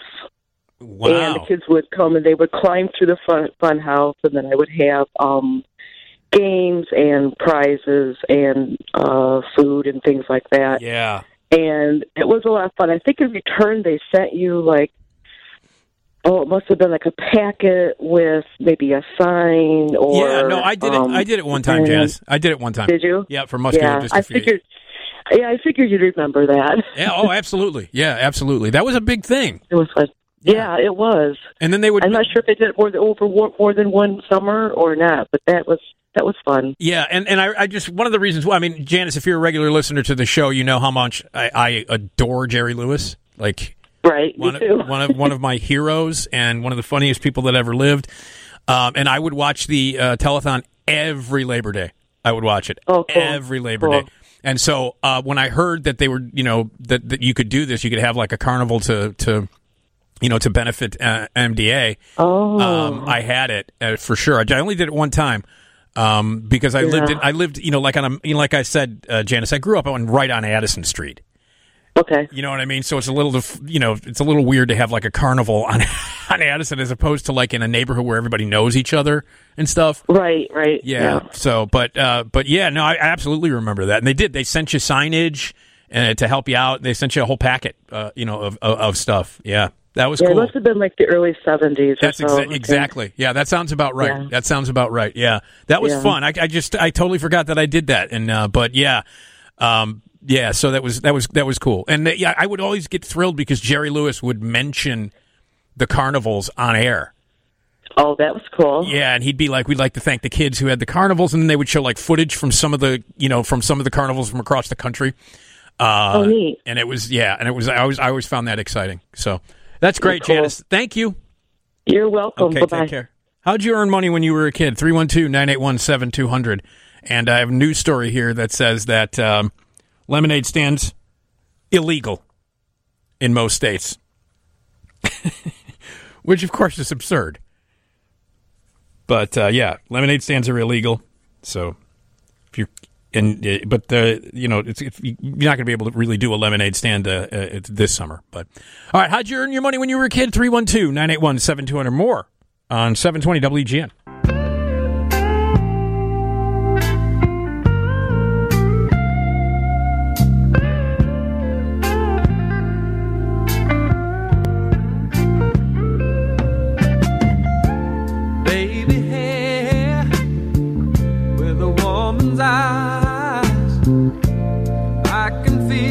Watching in the night.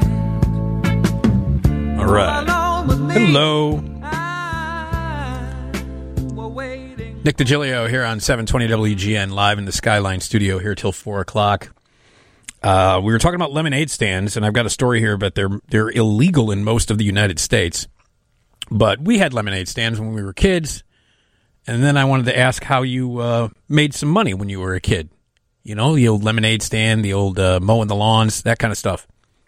312-981-7200 is the number. Let's say hello to Doc. Hey, Doc. Hey, Nick. Yeah. Hey, Tom. Tom should have told that parent that charged him, hey, buddy, there's a reason my friends call me the Bismarck. Because watch who you're messing with. Yeah, try to push me over, man. Yeah, that's right. The Bismarck. Hey, when I was a kid, we lived out in the boonies on the edge of Kansas City, 2-lane road. And I grew up back in the days of returnable bottles. So thing, we used to go out and walk the highway and pick up bottles. They were either 2 cents, 3 cents, or 5 cents for quarts. So we made a lot of money doing that. My dad was a sheet metal worker, installed the furnaces and air conditioning and new homes, old homes. But when he was doing new apartment complexes, we would take turns and we would go out and we would just walk around the different buildings and pick up wire and pieces of copper that plumbers left behind, anything copper, and then sell used copper. And you can make quite a bit. Still to this day, copper draws a good price. Yeah.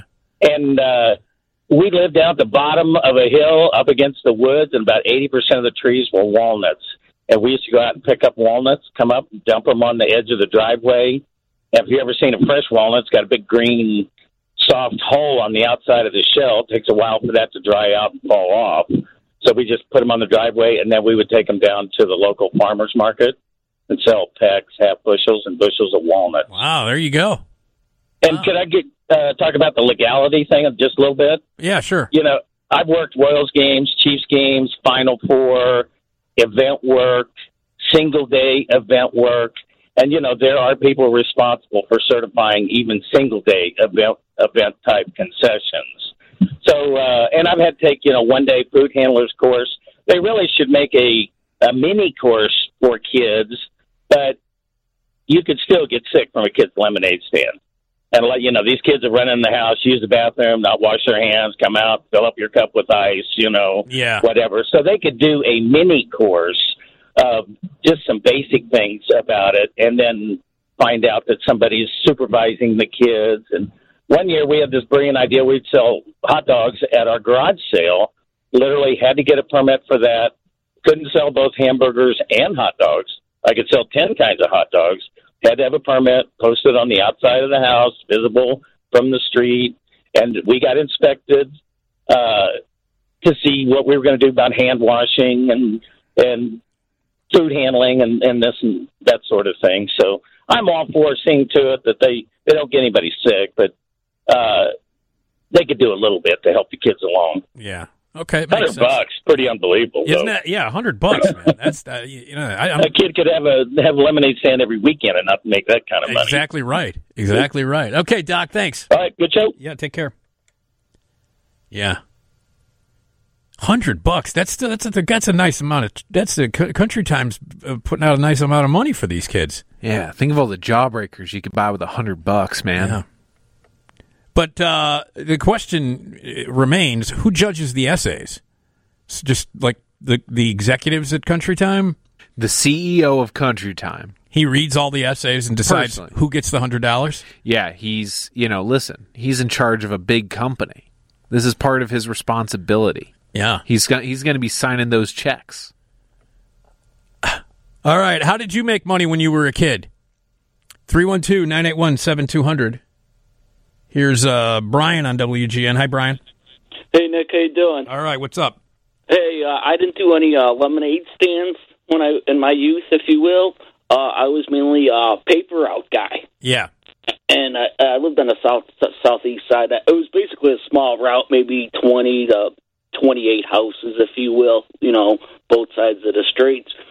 And what my main intentions, too, when I first got that paper out in 80, 81, so I had been about 10, 11, and that way, I wanted to save my money so I can buy a 19-inch color TV so I can play Atari. Ah, so you wanted to play Atari.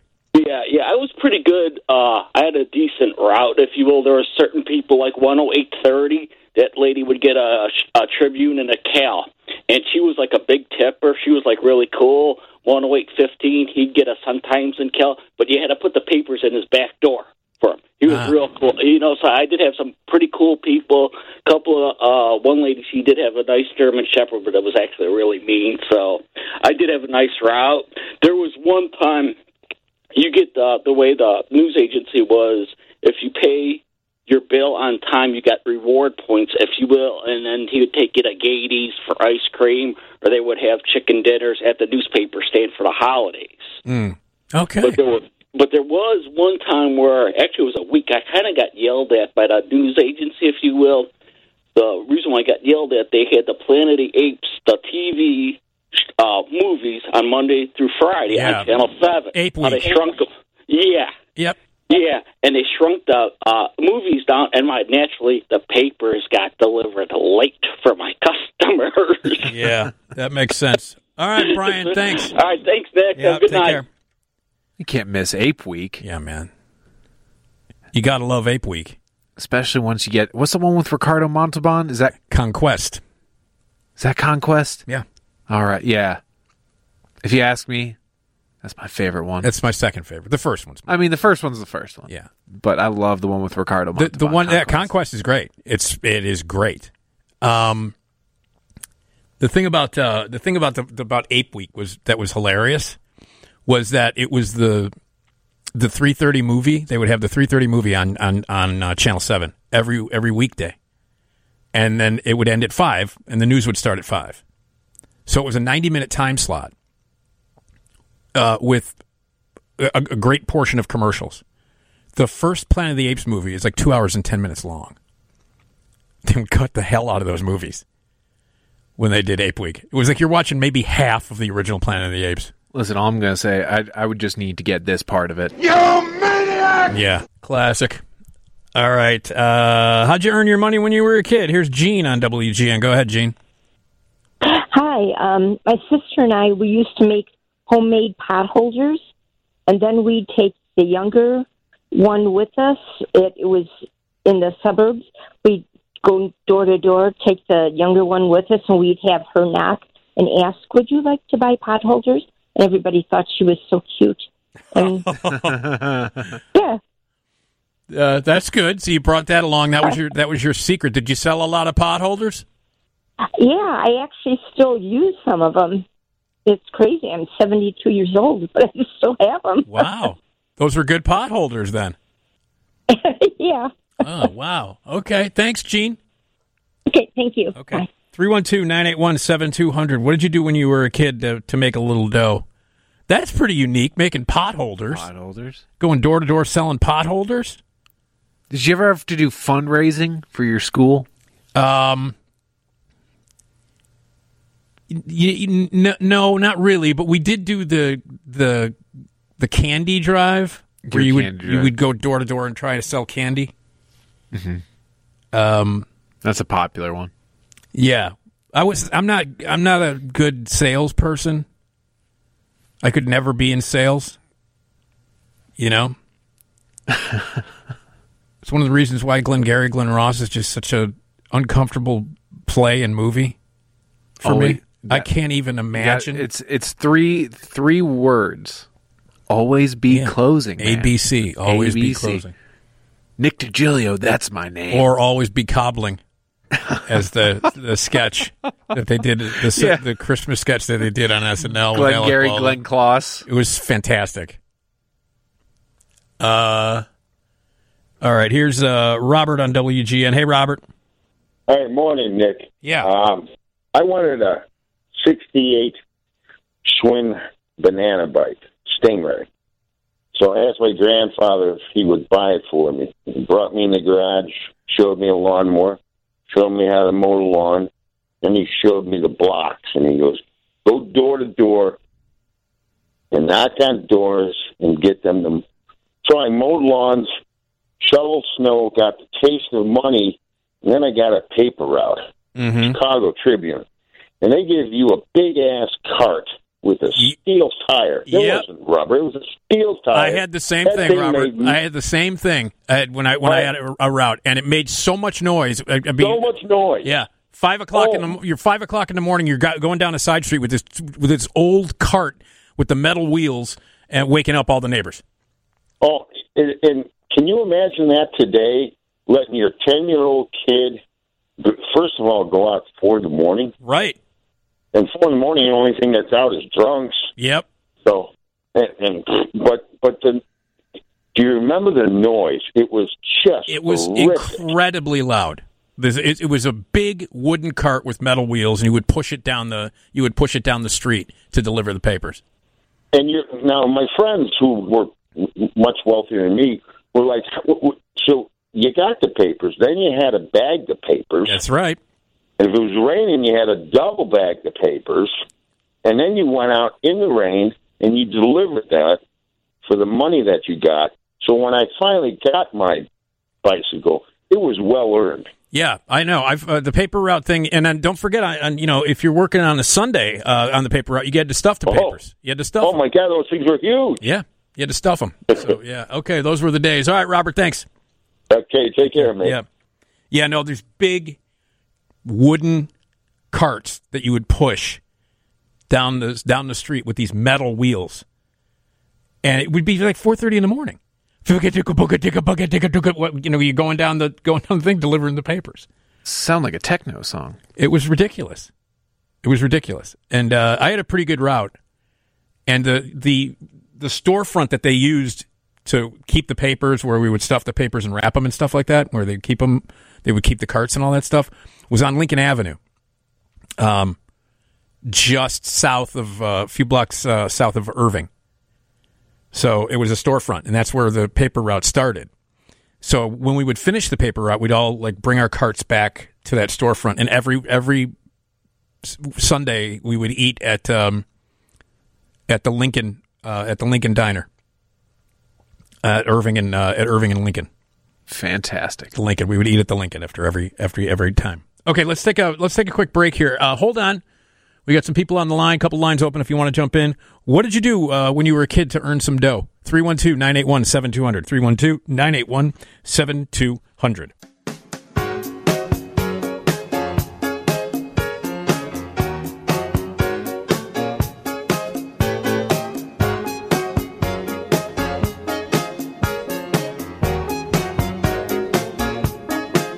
He came from some long ago.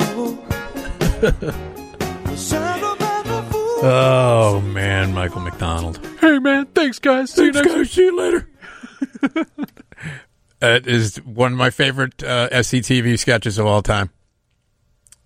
Rick Moranis as Michael McDonald. Hey, it's Nick Digilio on 720 WGN. We're live in the Skyline studio, and we're here until 4 o'clock. At 2:30, we'll play back some classic Carson highlights. You can watch the Johnny Carson show on Antenna TV every night. So we play some fun clips every weekday morning at 2:30. And we're going to go back to 1982 for some stand-up from Bill Maher. It's Wednesday, so that means at 3:30, we'll play a round of Know Your Onion, where we get two contestants on the line. They each play a round. Tom will read a news headline, and you have to decide whether it's real or from the satirical newspaper, The Onion. And we're also going to talk about some very strange fan TV theories and more. Right now, and the news is next from the Northwestern Medicine Newsroom. We're talking about lemonade stands, and I have a story here that they are illegal in most states, so we'll talk a little bit about that. But if you had a lemonade stand when you were a kid, you earned a little extra dough. What'd you do when you were a kid to make some money? Shovel some walks, mow some lawns, paper route. 312-981-7200. Here's Ron on WGN. Hey, Ron. Hi, Nick. Hey. When I was real young, at my babysitters, I had a Kool-Aid stand. It was a mobile Kool-Aid stand. Ooh. I put it in my red wagon, and I went around the neighborhood. It was in Wheeling. It wasn't, in the suburbs. But once I got a little bit older, when I was a young teenager or pre-teenager, I got 3 paper routes. One was a shopper newspaper on Wednesdays, and then I also had a morning route with the Tribune and sometimes the Daily Herald. And then in the afternoon, I had a route with a paper called Market Day. Mm-hmm. And it was kind of a weird newspaper. Because they weren't able to make a go of it with a paid subscription. And so prior to them changing their format, it split my route up. And they made 2 smaller routes, and I asked if I could have both routes. Yeah, okay, fine. And they were approximately both combined, the same size as the one route. And then they changed their format from a paid subscription newspaper to a voluntary payment. If you liked the newspaper, you could pay for it, and if you didn't, you still got it anyways. So, and they used all the paper boys to get voluntary subscriptions, and they offered a prize on the newspaper vendor the company was called Suburban Boy Carriers, and he had a yacht, 57-foot yacht on Burnham Harbor, and he offered a prize for it for the person that had the most the 3 people with the most subscriptions. Well, I kind of conned my way into it just because I had the 2 routes, and I combined all the voluntary subscriptions onto one route and had 0 on the other one. So I was one of the winners on the for the yacht. My mother and myself and the other 2 other people that won a day on the yacht.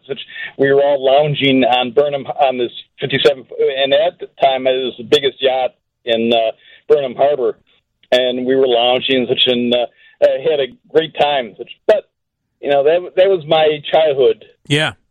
Oh, there you go. All right, Ron. Thanks. Sure. Take care. Yeah. We used to have a newspaper. I wonder if people remember this in my neighborhood. I don't know. I mean, I grew up in the Lakeview area. We used to have a local newspaper called The Booster. Booster? Yeah, it was called The Booster. And it was just like a local neighborhood paper. And we had a kid deliver it, and then he would come and collect the money. Like, I don't know if it was like once a week. Yeah, once a week. I think at the end of the week, he would come up and collect the money. But he would deliver The Booster. And I remember I entered a little contest in The Booster to win free passes to the Milford Theater, which was a theater over on Milwaukee Avenue. Obviously it's not there anymore. But it was like a second-run theater. Like, I think they charged like 50 cents or $1 to get in. And they're always double features. And I ended up looking in the paper. I think it was something about like if your name showed up in the classifieds, you were a winner. And then you can bring the paper to the office, which I think was on Lincoln Avenue, the Booster office. Show it to them, and then they give you passes to the Milford. And I think they made a mistake because they kept printing my name like every week. And I just kept going and getting more free passes to the Milford.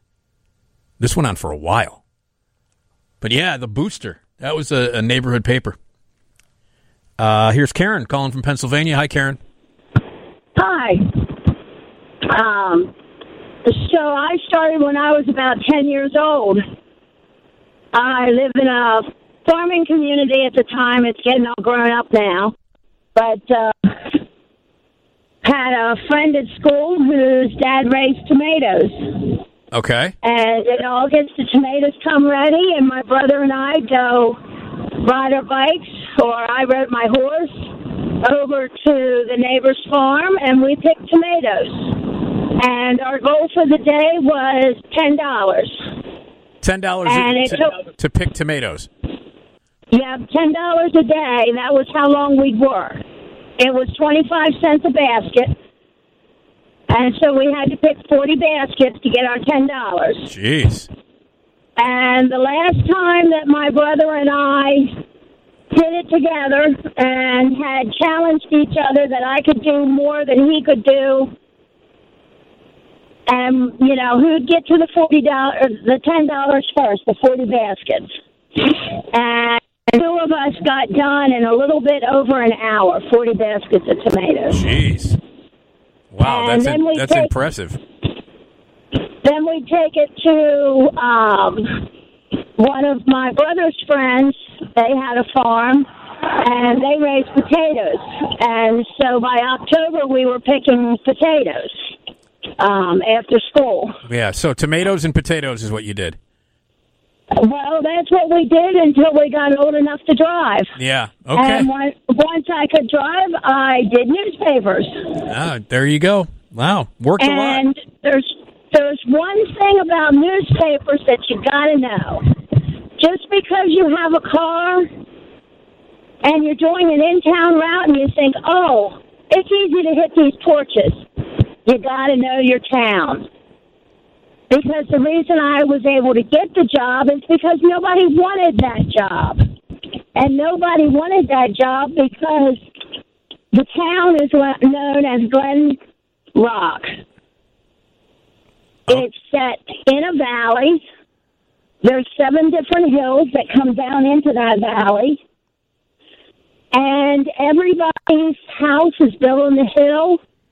And so to hit those porches, you had anywhere from 20 to 30 steps that you had to go up. Wow. And they weren't built so that you could walk house to house. You went up the steps, delivered one paper, came back down and delivered another paper. Wow, that sounds terrible. I real quick learned that my 2 younger sisters who were 8 and 9 years younger than me, and had a lot of energy, wanted a job really bad, so I put them to work. Ah, all right, there you go. All right, Karen, thanks. Yep, you have a good day. All right, take care. It's a paper route from hell. Jeez. Karen worked hard for her money, like Donna Summer. Here's Kathy on WGN. Hi, Kathy. Hi, how are you doing, Nick? All right, what's up? Sure. Glad to listen to you on the radio. I'm the one that grew up on Narragansett and graduated from Steinmetz. Okay.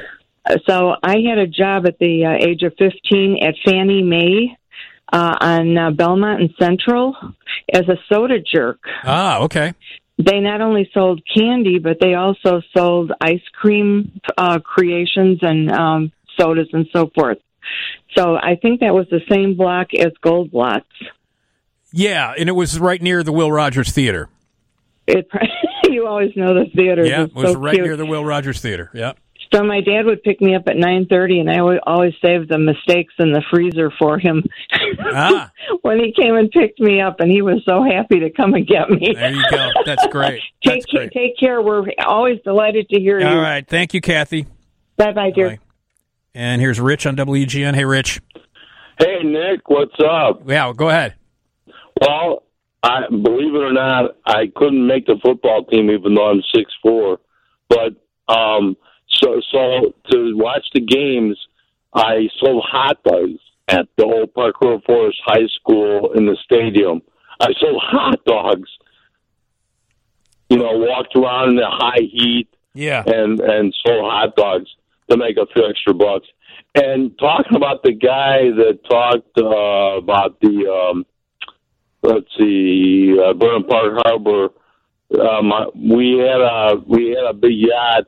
My dad had 80 footer, and the slip number 41. I remember listening to the Bears games from the boat, and I'm like, I should be at the game.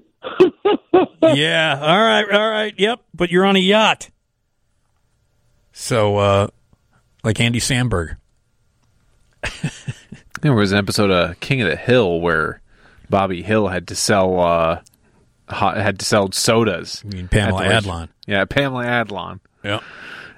She had to sell sodas, at the racetrack or something like that. Hey, Rich, thanks for the call, man. 312-981-7200 is the phone number. So here's a quick real story here. It was a hot summer day in August of 2015 when Jerry Seinfeld, his son, and two of his son's pals decided to sell lemonade. They set up a shop on a stretch of grass alongside a roadside in East Hampton, New York, not far from the $32 million home the comedian purchased from rocker Billy Joel in 2000. A nearly 6-foot-tall sign scrawled with wobbly handwritten red text advertised that they were selling so that when drivers zooming by could read, they would see what they were missing. Dressed in baseball caps and shorts, the four salesmen hawked their ice-cold beverages throughout the course of the afternoon. They were raising money for a nonprofit organization started by Seinfeld's wife, Jessica, called Good and Foundation. Until a police officer arrived and parked his cruiser at the stand. They were making lots of money. So they said they can't sling the juice without a permit. So they shut down Jerry Seinfeld's son's lemonade stand.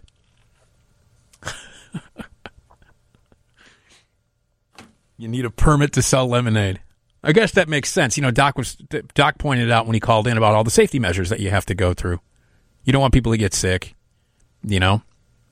So, anyway, interesting to see how people earned some money when they were a kid. Yeah. So, 312-981-7200 is the phone number. We're going to talk about some weird and wild TV theories coming up here on WGN, but let's hit the news.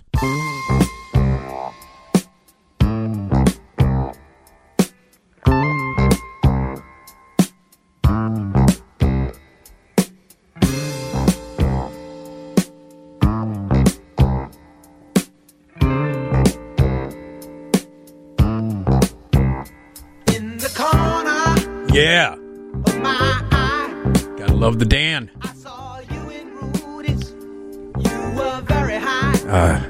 Gotta love the Dan. Nick Digilio here on 720 WGN, live in the Skyline Studio, 18 stories above beautiful downtown Chicago. We're here till 4 o'clock. It's Wednesday, so that means at 3:30 we'll play a round of Know Your Onion. That's where Tom is your host, and he'll throw some news headlines at you, and you're going to have to decide whether they are real or from the satirical newspaper The Onion. And you win things. Don't you like to win things? Tom, you like to win things, don't you? I do love to win things. Okay. What's the biggest prize you've ever won in a contest? Oh, that's a good question. I won a Nickelodeon jean jacket. Wow. Yeah. Wow. I answered trivia questions. Did you have a half-eaten taco in your tercel? I think it was an Impala, actually, but yeah. Looney Tunes jacket, Horatio Sands.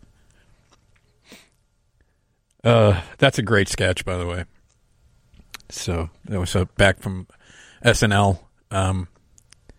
Sean Hayes. I think that's the only time Sean Hayes hosted SNL, and he was great. I think Sean Hayes is an amazingly talented man. So, 312-981-7200 is the phone number. Do you know of any weird TV show theories, like about storylines and characters and stuff? Have you ever, you ever just made stuff up? Tom, you ever watch a TV show and like just imagine like a weird background for any of the characters or anything like that? Just make up your own backstory? That's tough. Not so much TV. I've done it for movies quite a bit. Like for what? Like what? I think Extremely Loud and Incredibly Close is a sequel to Forrest Gump. You think it's a sequel to Forrest Gump? I think it's a sequel to Forrest Gump. I think you could draw a connection between those two things. Well, Tom Hanks is in both of them. That is true. That movie sucks. Yeah. I mean, I love Forrest Gump. It's one of my favorite movies of all time, but that extremely... What's it called again? Extremely Loud and Incredibly Close. It works better as a book. It's based on a book. Oh, it is? I didn't read the book. Works. The movie's terrible. The movie is terrible. Yeah, Who else was in that? Max von Sydow. Yeah. Who was the female lead in it? Do you remember? There wasn't really a big female lead. Okay. If I remember, there was someone played the mom, but she doesn't. And there's a kid in it, right? It's a story of an autistic child whose dad dies in 9/11.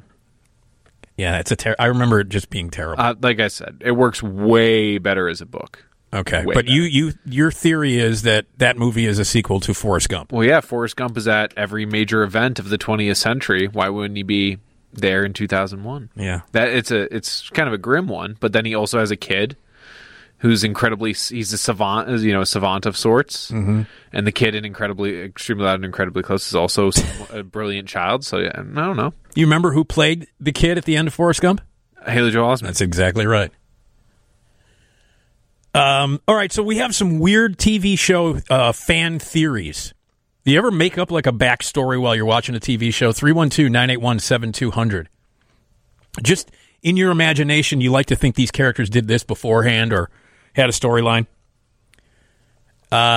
Here's what this article begins with. There are a lot of unsolved mysteries lingering around some of our favorite TV shows, whether the series creators left something vague on purpose to stir debate or accidentally left in a glaring plot hole that viewers feel compelled to try and explain. That's how a fan theory gets started. But only the most convincing or downright bizarre ones pick up steam and start getting mainstream attention. We found some of the most outrageous TV fan theories of all time. Okay. Some of these are hilarious. Let me just say that. 312-981-7200. Do you ever just sort of make up in your head like a theory, a backstory for a character on TV or, that kind of thing? You can call us at 312-981-7200 on the Team Hochberg phone line. It's open. What are some of your hilarious or weird backstory TV theories? Here's Greg on WGN. Hi, Greg. Hey, Nick. How are you? All right. What's up, buddy? So this one may actually have some basis in reality. I didn't make it up, but I heard somebody throw it out there one time a long time ago that all 5 of the original characters from Scooby-Doo each represent a college from the Boston area. Like one represents Amherst, one represents Mass U, one represents the other thing, that supposedly their characters and their personalities are based on the 5 colleges that are in that region. Is that right? Well, then what about Who's the pothead? Shaggy. Shaggy. Shaggy. Who does he represent? Hampshire. I can never remember all the 5 colleges that are represented. I think we got it. Greg, I got here, this listen, for you. Here we go. Listen. Because you nailed a couple of them. So Daphne is supposed to be Mount Holyoke, or Holyoke. Holyoke, yeah. Holyoke. Velma is Smith. Fred is Amherst. Shaggy is Hampshire. And Scooby is UMass Amherst. So, there it is. That's okay. Amazing. Greg, thanks, buddy. Yep, have a great day. All right, this is the kind of stuff we're talking about, like these weird fan theories or backstories or secrets that from TV shows. 312-981-7200. Okay, you ready for the first one? Hit me. Monica from Friends was the product of an extramarital affair.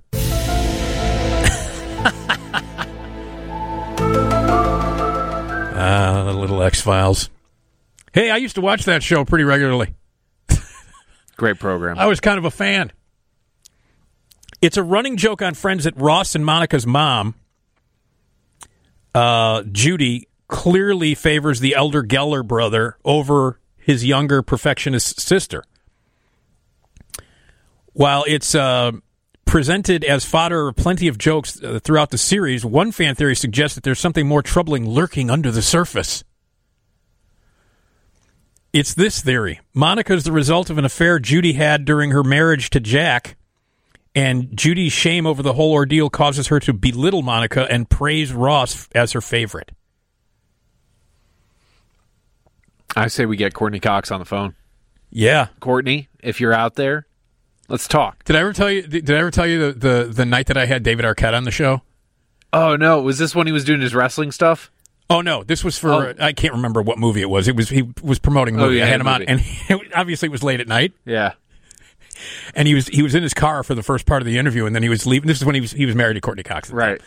And so he was in his car. By the way, great guest, David Arquette. Seems like a nice guy. He's hilarious. Funny guy. And I think it might have been a Scream movie, a new Scream movie or something. I can't remember. But anyway, he got out of his car, and he was walking into the house, and he was talking, and he ended up waking up Courtney Cox. Woke her up, and you could hear her in the background going, "David," because he woke her up. I love that. Oh, jeez. Okay, anybody have any other weird TV theories, fan theories? And if you'd like to make up a backstory to add a little intrigue to your favorite show, or movie too, because Tom thinks Incredibly Stupid, All Real Fast is a sequel to Forrest Gump. 312-981-7200 is the phone number. It's Nick Digilio and WGN.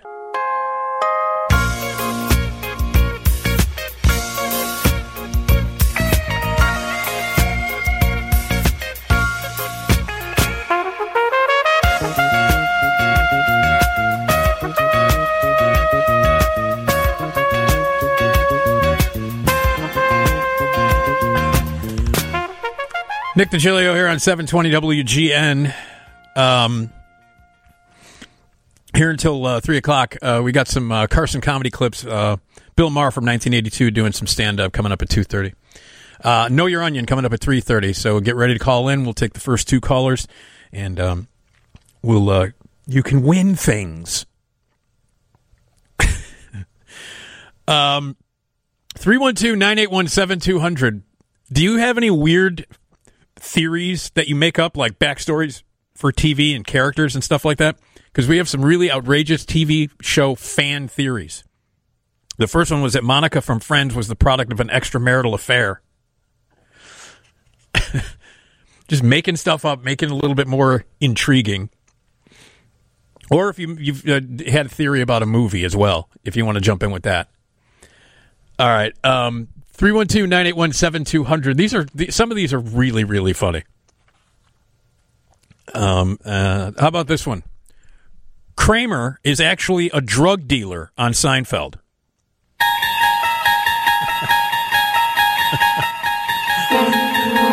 How about that one? How exactly does Kramer afford an apartment in New York City despite never having a job? It's played as an ongoing joke in the show, but according to Redditor I'm the Wiz, There has to be something more to Kramer's lifestyle, and it's likely that illegal drug dealing is the answer.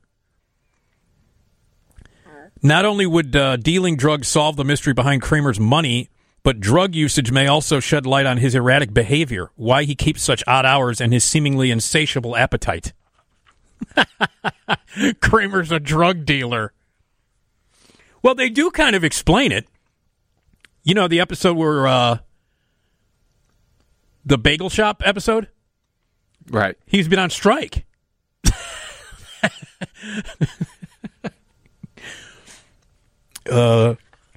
So, drug dealer. Here is Chris on WGN. Hi, Chris.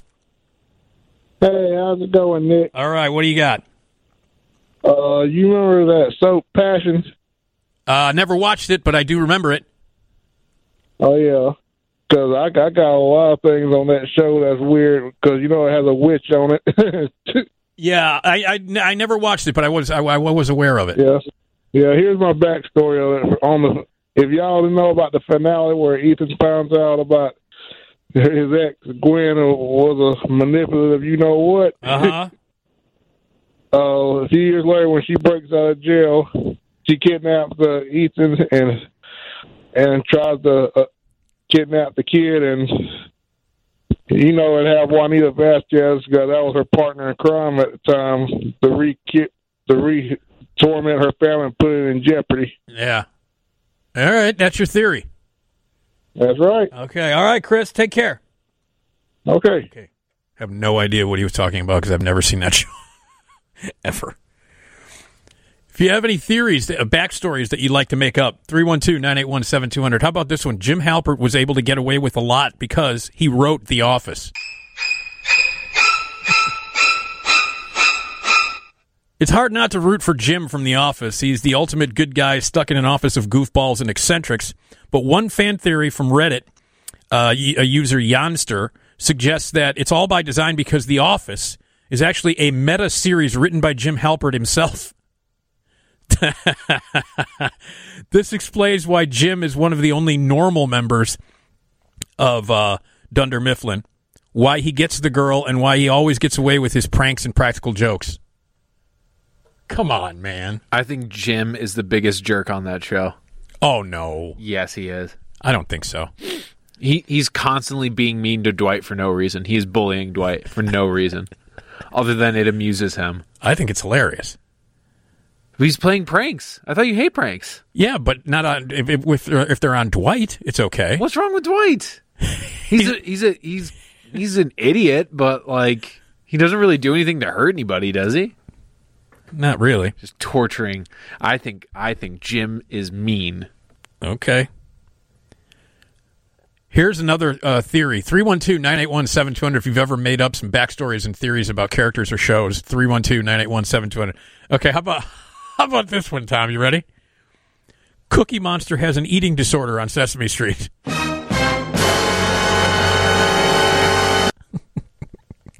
Where's that from? I don't know. It's just kind of a general effect. Sesame Street's resident snackaholic Cookie Monster doesn't eat chocolate cookies as much as he crams them into his mouth with crumbs shooting off in every direction. It might just look like unhinged enthusiasm on the surface, but one fan theory points to something far more disturbing than just undying love for cookies. The theory points out that Cookie Monster could have a chewing and spitting eating disorder, which means he doesn't actually eat food, he just chews and spits it out. That is dark, dude. That is dark. Remember some years ago they wanted Cookie Monster. There was an idea to have Cookie Monster stop eating cookies and start eating veggies. Something like that. Do you remember that? Yeah. The name of the character is Cookie Monster, not Carrot Monster. Exactly. Just have him eat the cookie. That's the lesson, though, is that you don't be like Cookie Monster. Yeah. That's the whole point of the kid's character, is that he's greedy. Here's the thing. Just don't mess with Sesame Street. Okay, just don't do it. You know what I mean? I actually bought a brownstone on Sesame Street. You did? Yeah. Uh-huh. Is there a punchline to this? Nope. Okay. 312-981-7200. Do you have any weird theories behind some TV shows or characters? Here's one. You ready for this one? The Sopranos are actually cannibals.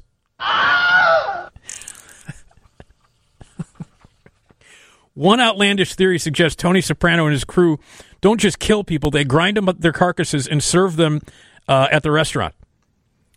There are two shaky pieces of evidence for this theory. Christopher Moltisanti once flippantly said that it would be a long time before he eats at Satriale's. How do you pronounce the restaurant?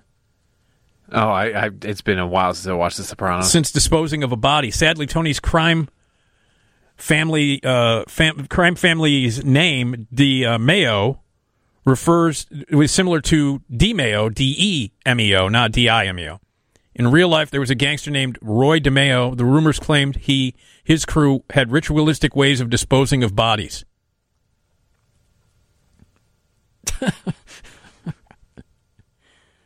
That's grim. And that's like, I mean, it's already a grim enough show. Yeah. What did you think of the final episode? Love it. Oh, it's genius. God, absolute genius. Hate it. That's fine. Hate it. It's okay to be wrong. No, it sucked. What sucked about it? There was no ending. Just cut to black? Yeah. What is that? That damn Journey song? Is it because there's no ending, or is it because it's a Journey song? No, I love Journey. Okay, you are a Journey fan. Oh, okay. yeah. I wanted to make sure. I'm a big Journey fan. I want to clarify that. No, I'm a big Journey for fan. America. Yeah. But no, I think it's a genius ending. Hate it. How do you end one of the most popular TV shows in history? You don't. I like many people, I thought my cable went out. Seriously. When it cut to black, I was like, what the hell happened to my cable? And then the credits pop up, and I was like, you got to be kidding me. It's weird because my last producer, Dan Shagru, also loved the final episode of The Sopranos. Ugh. But here's the thing. I didn't get as crazy upset about it because I didn't like The Sopranos as much as everybody else did. I thought that the Sopranos it was good. It's no Wire. No, it's not The Wire. Nothing is The Wire. No, nothing. Because The Wire is the best TV show that's ever aired, ever, in the history of television. You know, I speak a lot of hyperbole, but I mean that. I don't know. Bewitched was pretty good. Oh, yeah. Which Darren do you prefer? Dick York or Dick Sargent? I'm a Dick Sargent guy. Oh, no. No. Dick York, much better.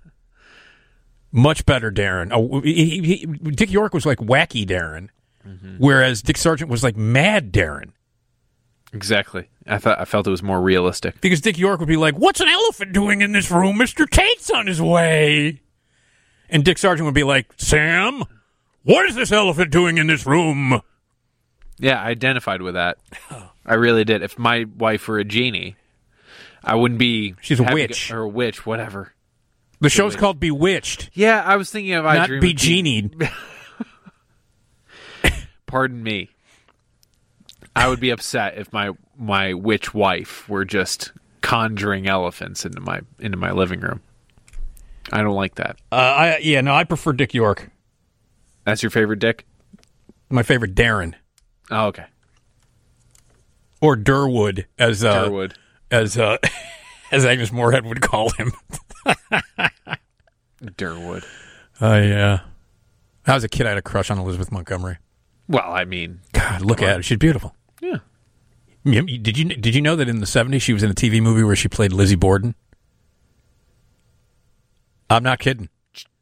Can I get this somewhere? I look it up. I don't know if it's available on DVD. I can't remember the title of it, but she played Lizzie Borden in a TV movie in the 70s. So, all right. Let's break here, and when we come back, we got some comedy from the classic Johnny Carson show. You can watch the Johnny Carson show every night on Antenna TV. We're going to go back to 1982 for some classic stand-up from Bill Maher, and that's coming up after this. Talk to me so you can see what's going on. Say you will sing your songs forevermore, evermore. Gonna be some sweet sounds coming down. Yeah. Hello. Nick Digilio here on 720 WGN, live in the Skyline studio, 18 stories above beautiful downtown Chicago, and we're here till 4, as we are every weekday in morning, 11 p.m. to 4 a.m. We're going to get back to our conversation about weird, ridiculous, and crazy TV show fan theories, and if you've got any, we would love to hear from you if you just made up some backstory or something like that from a TV or a movie. 312-981-7200. We'll get back to that, but every morning, a weekday morning at 2:30, we always play some classic clips from the Johnny Carson Show. You can watch the Johnny Carson Show on Antenna TV every night. We play back interviews, sketches, stand-up, comedy, all that stuff. We're going to take you back to 1982 for a stand-up set from Bill Maher. Well, thank you very much. Thank you very much. This is a great crowd. You know that? It's terrific. Thank you. Yeah. I was going to say to the folks here in the studio audience, if you could face this way, but so you look good. Yeah, nice to be here. I actually drove out here, which is quite an experience. You know, I think the roads here are not that safe anymore because there are so many people who have to speed just to get their job done. Did you ever see these Federal Express drivers? These guys are under a lot of pressure, I'm telling you. Boy, when it has to be there overnight, old ladies in the crosswalks don't mean a hell of a lot. Get your grandmother off the road is this one. But I like that spirit. You know, it's an American spirit of rugged macho. I like that, you know. Pony Express, it's like. I like political macho. I love Reagan when he's tough with other countries, you know. I think we need that around the world. Don't you think so? Get tough with other countries. Like if the Russians try to take over one more country, I think we should do something tough. I think we should blow up Chicago. And then tell Brezhnev, hey, that's what we do to a city we like.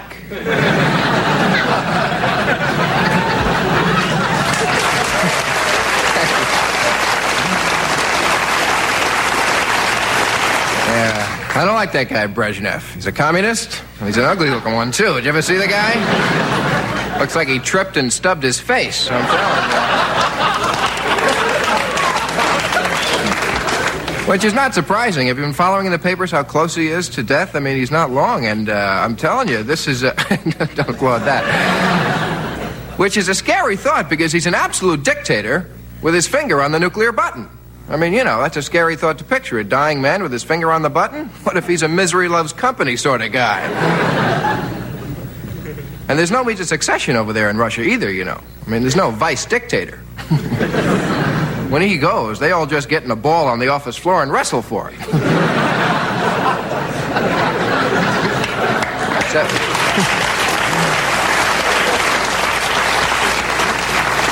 75-year-old men biting each other. It's a macabre scene, I'm telling you.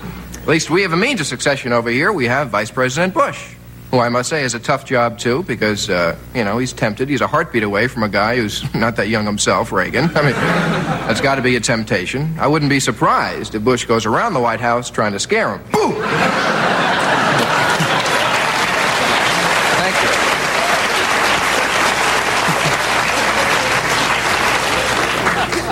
But I kid the communists. My parents are actually immigrants, and if I may say, my one wish in this business is to be able to make enough money to hopefully someday send them back behind the Iron Curtain.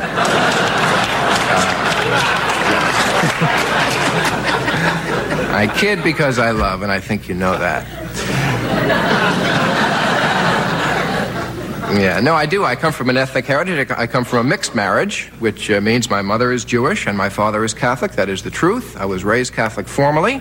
Although I must say the Jewish mind comes out, even in the Catholic system.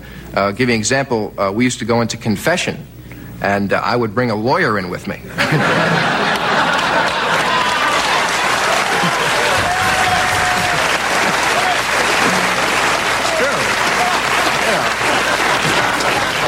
Bless me, Father, for I have sinned. I think you know Mr. Cohen.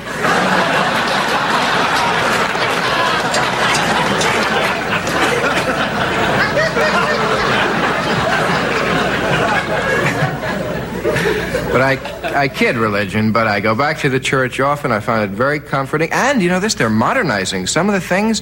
Amazing. For instance, when you go back now, I don't know if you know this, but when they serve the wafer in communion, they also have a salad bar.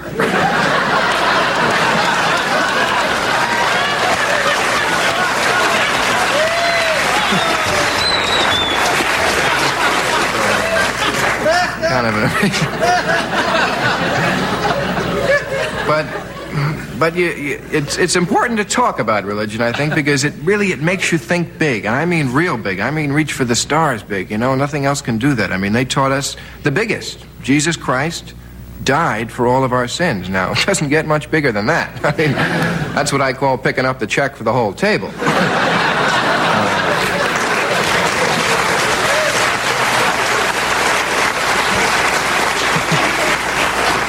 And religion makes you do things that nothing else could make you do. Circumcision.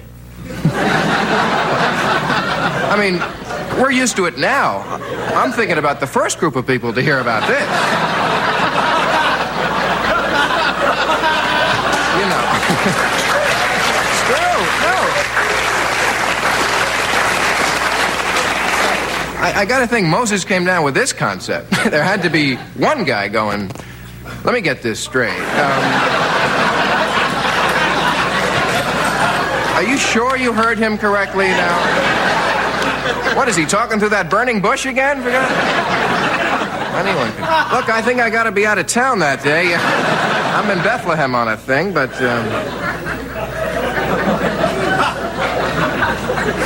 Not easy being born, I tell you. Naming a kid, I often think, must be one of the roughest chores of parenthood. You know, some people have solved this problem. You know this? You ever meet Swedish people? Swedish people, the names are very severe. They're very guttural. Sven! Okay. You know, take it easy.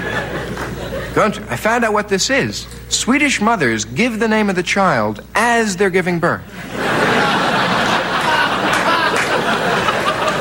It's true.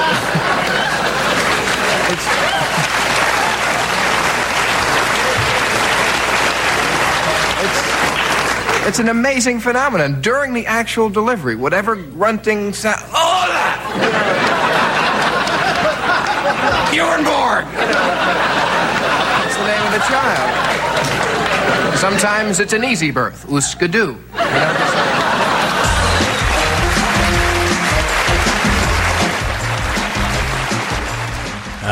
Bill Maher.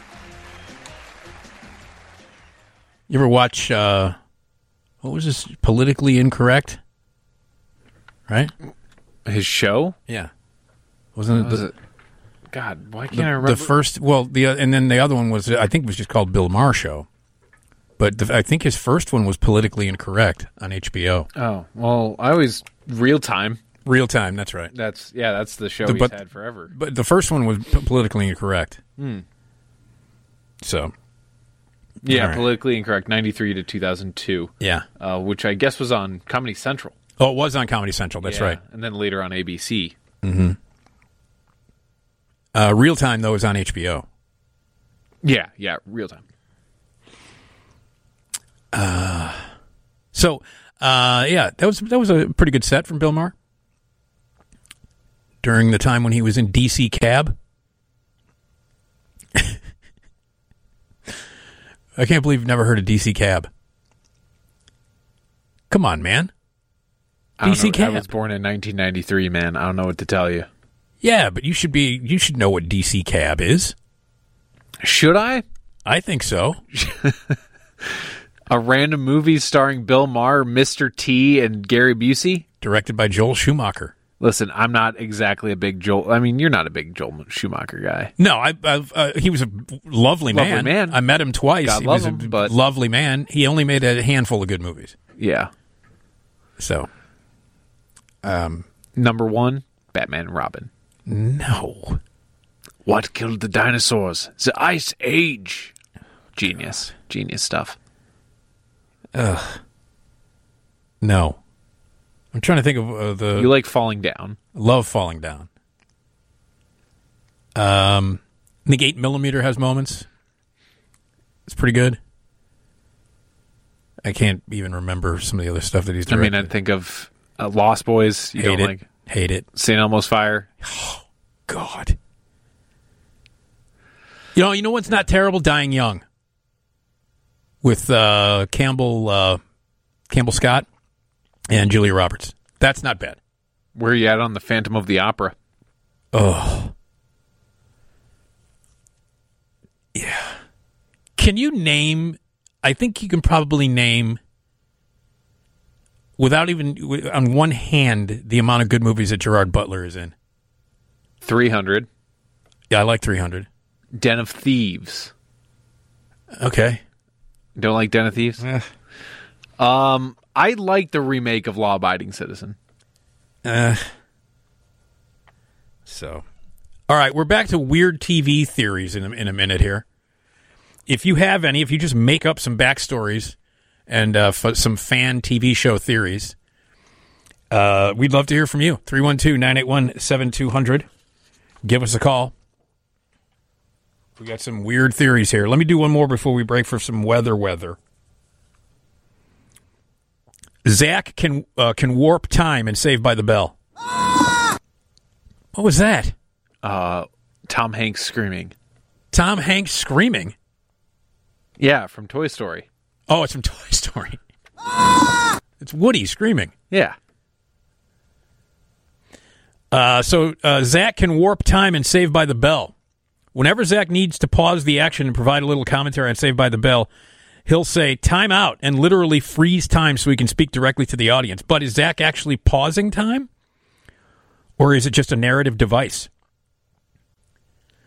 Some fans insist that Zach isn't just stopping time, he's subjecting himself and others to the consequences of playing God. Some believers swear he's shaving years off his life, while others think stoppage creates a new reality.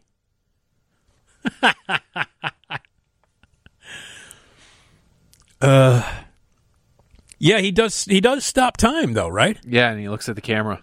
And he goes, I'm Zach. Is that what he sounds like? Right. Who would have thought that Mark Paul Gossielager, or whatever the hell his name is, would be good years later? Do you not like Saved by the Bell? No. My roommate, though, Scott Oaken, he watched it all the time. So as a result, that's because he's a man of culture. As a result, I watched a few episodes of it, but just not good. Oh, it's great. You know what show was great that Mark Paul Gossielager was on? Pitch, right? Exactly. That was called Pitch? Yep. Great. About the first major league female pitcher. Great show. That was a great show, and he was terrific on it. So, all right, so Zach can warp time and Saved by the Bell. There's another weird theory. If you have any other backstory theories on your favorite TV shows or characters, 312-981-7200.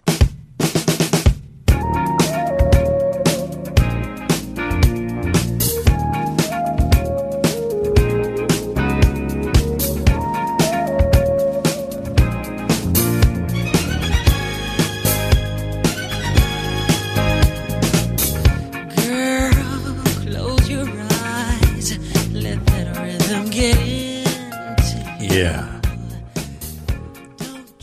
Hey, it's Nick Digilio on 720 WGN. And we're live in the Skyline Studio, 18 stories above beautiful downtown Chicago. We're here till 4 o'clock, as we are every weekday late night morning.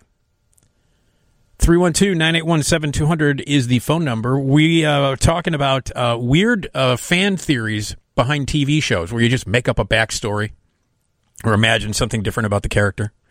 The news is next from the Northwestern Medicine Newsroom. So if you've got any weird sort of backstories in either a movie or a TV show that you just make up a backstory in a theory, call us at 312-981-7200. Here's Sheila on WGN. Hi, Sheila. Hey, morning, Nick. Hi. Hey, you guys were talking about Bewitched. I don't know if you guys remember the episodes if you used to watch that, but remember that when they first had Tabitha, the Witches Council came and they kept trying to abduct Tabitha, and they were fighting over it. Well, when they had the little boy Adam, they were really pissed off because they said Darren kept getting in the way, with the witchcraft and everything. They already thought he screwed up Tabitha.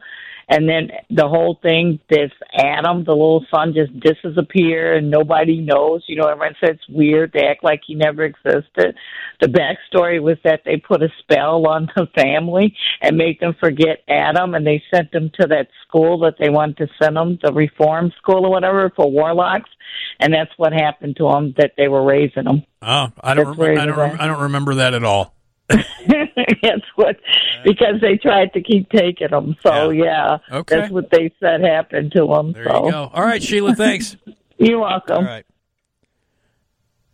312-981-7200 is the phone number. If you've got a fan-based theory backstory for a movie or a TV show. Okay, how about this one? Walter White picks up traits from the people he kills on Breaking Bad.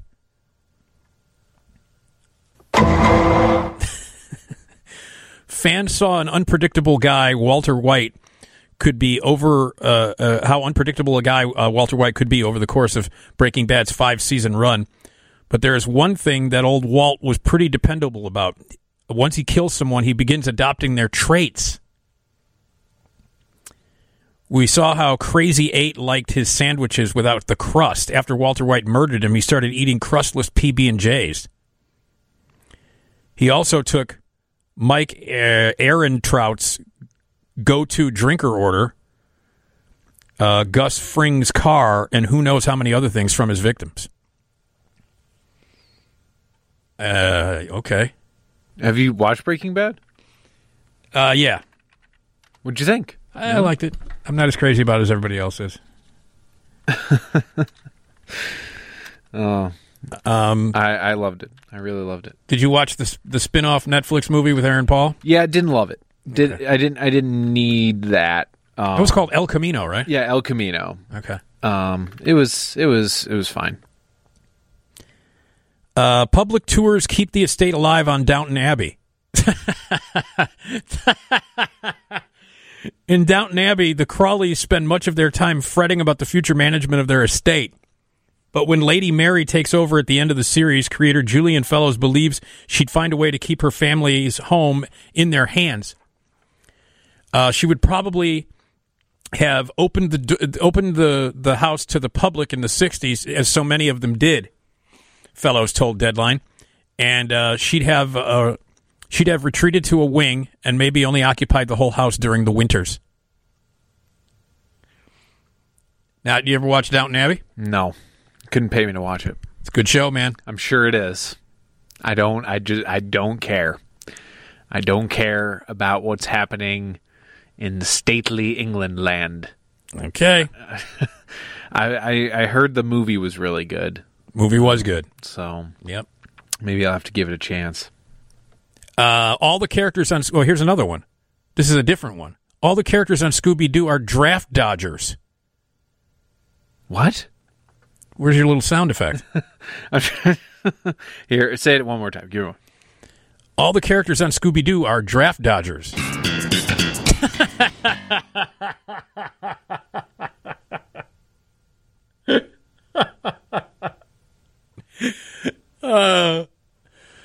That was funny. That was funny, man. Did not see that one coming. Didn't see that coming at all.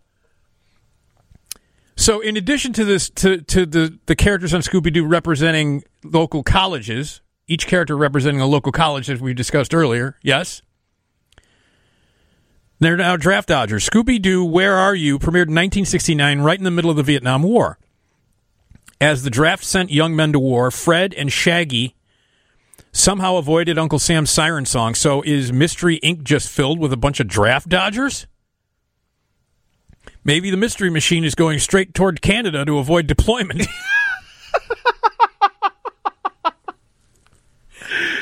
Well, they're fighting a different war, a war against the paranormal. Mm-hmm. That's what they're doing. And maybe the crew just always needs to be on the run to avoid detection. Either way, it's a blemish on Scoob's record. I mean, let's be honest here. The central premise of Scooby-Doo makes no sense. A bunch of kids in a van just traveling around? Driving around solving mysteries. Yeah. Ostensibly around the country? And every mystery ends exactly the same way. They take a mask off a guy. It's Old Man Withers. It's Old Man Withers, and if it wasn't for you meddling kids. Yeah. I love that show, though. Oh, I did. Please. Well, they had one... except for Scrappy. Yeah, Scrappy was sucked. a jackass. Nobody likes Scrappy-Doo. I feel like there was one where they may have interacted with, like, the Universal Monsters. I don't know about that, but there was one with the Harlem Globetrotters. Well, let's be real. That's top 5. Yeah. That's top 5 Scooby-Doo. They went to monster school. Didn't they hang out with Kiss in one of them? Did they? That had to be pretty late in the run because, Kiss didn't get popular until the mid to late 70s. Yeah. Yeah. But, yeah. Oh, I love Scooby-Doo. I loved it. As a kid who loved horror and scary stuff and cartoons, it was like a combination of those two things. In 1969, when it premiered, I was 4. So when they started reruns in the 70s, that's when I started watching it, like when I was 8 or 9. Yeah, and they've had some really great guest appearances on Scooby-Doo. Yeah, Jodie Foster was in one. Phyllis Diller, Tim Conway appeared as himself. Did Jodie Foster play herself? No, she was the voice of Pugsley Addams. Oh, that's you remember right. That? Yes, that's right. Because Jodie Foster's got that beautiful voice, that lovely sort of wonderful husky voice. Yeah, even as a kid, she had that. I was in love with her as a kid because she's just a couple years older than me, and she started out as a kid actress, obviously, and appeared on a bunch of stuff. Jerry Reed appeared as himself. Jonathan Winters appeared as himself. Wow. Ironically, Casey Kasem is considered a guest, even though he was the voice of Shaggy. Did he play himself? No, he was Robin. So he provided both Shaggy and this character Robin. Yeah. Zoinks. It was like Batman and Robin. Oh, Batman and Robin. Yeah. Okay. Dick Van Dyke as himself. Oh, I'd love to see that episode. How old is Dick Van Dyke now? He's got to be like 95, right? Oh, boy. Let's see here. He is 94, just under, yeah. Man. Born in 1925. Yeah. And he's sprightly. I love Dick Van Dyke. I love him. I always have. I've loved him since Mary Poppins. That was like one of the first time that I remember seeing him was in Mary Poppins. And, of course, the TV show was legendary. I've always loved him, though. Always. I was a big Diagnosis Murder fan. Diagnosis Murder. Good stuff. Good stuff. All right, how about this one? Real quick before we hit the news. One of the characters on The Walking Dead is dreaming. What the hell? All right, I'll tell you about this one after the news. If you have any theories, made-up theories about your favorite TV shows or characters or movies, 312-981-7200, and we'll tell you about one of the characters on The Walking Dead that was dreaming. Where are you finding these sound effects? Just random? I've got a stack of records here. It's all sound effects records. I'm playing them right off the needle.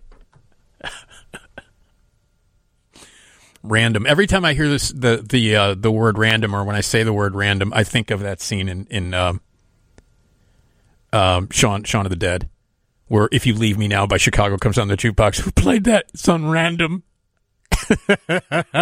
All right, let's go to the news.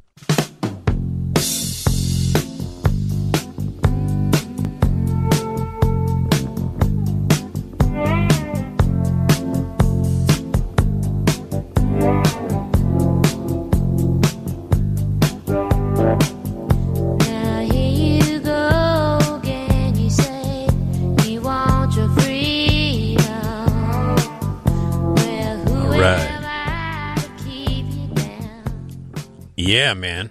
Nick Digilio here on 720 WGN. We're live in the Skyline studio here until 4 o'clock, as we are every weekday morning, 11 p.m. to 4 a.m. Hey! Onion, know it! 3:30, we'll do a round of Know Your Onion. That's where Tom's your host. We'll take the first 2 callers at 312-981-7200 at 3:30. And then Tom will throw some news headlines at you, and you have to figure out whether they're real or from the satirical newspaper, The Onion. And you win things. Don't you want things? Things are nice. So we're talking about some really weird and some hilarious TV show fan theories, like made-up backstories for characters and history of something. 312-981-7200 is the phone number. Like, here's one. We were just talking about how all the characters on Scooby-Doo are draft dodgers. And one of the characters on The Walking Dead is dreaming. Where's that from? It's canned ooze and ahs. Oh, okay. Having a character dream the events of a show is one of the oldest fan theory cliches, but sometimes you can make a compelling argument in favor for it. One strong contender is The Walking Dead, a series connected to no shortage of fan theories. The theory claims that the whole show is just a dream Rick's having while he's in the coma at the start of the series. Creator Robert Kirkman did, however, debunk the theory on Twitter not long ago.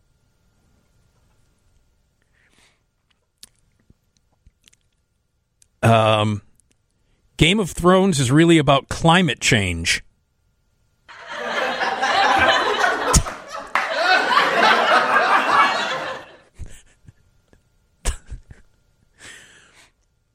Hey, you know what's weird?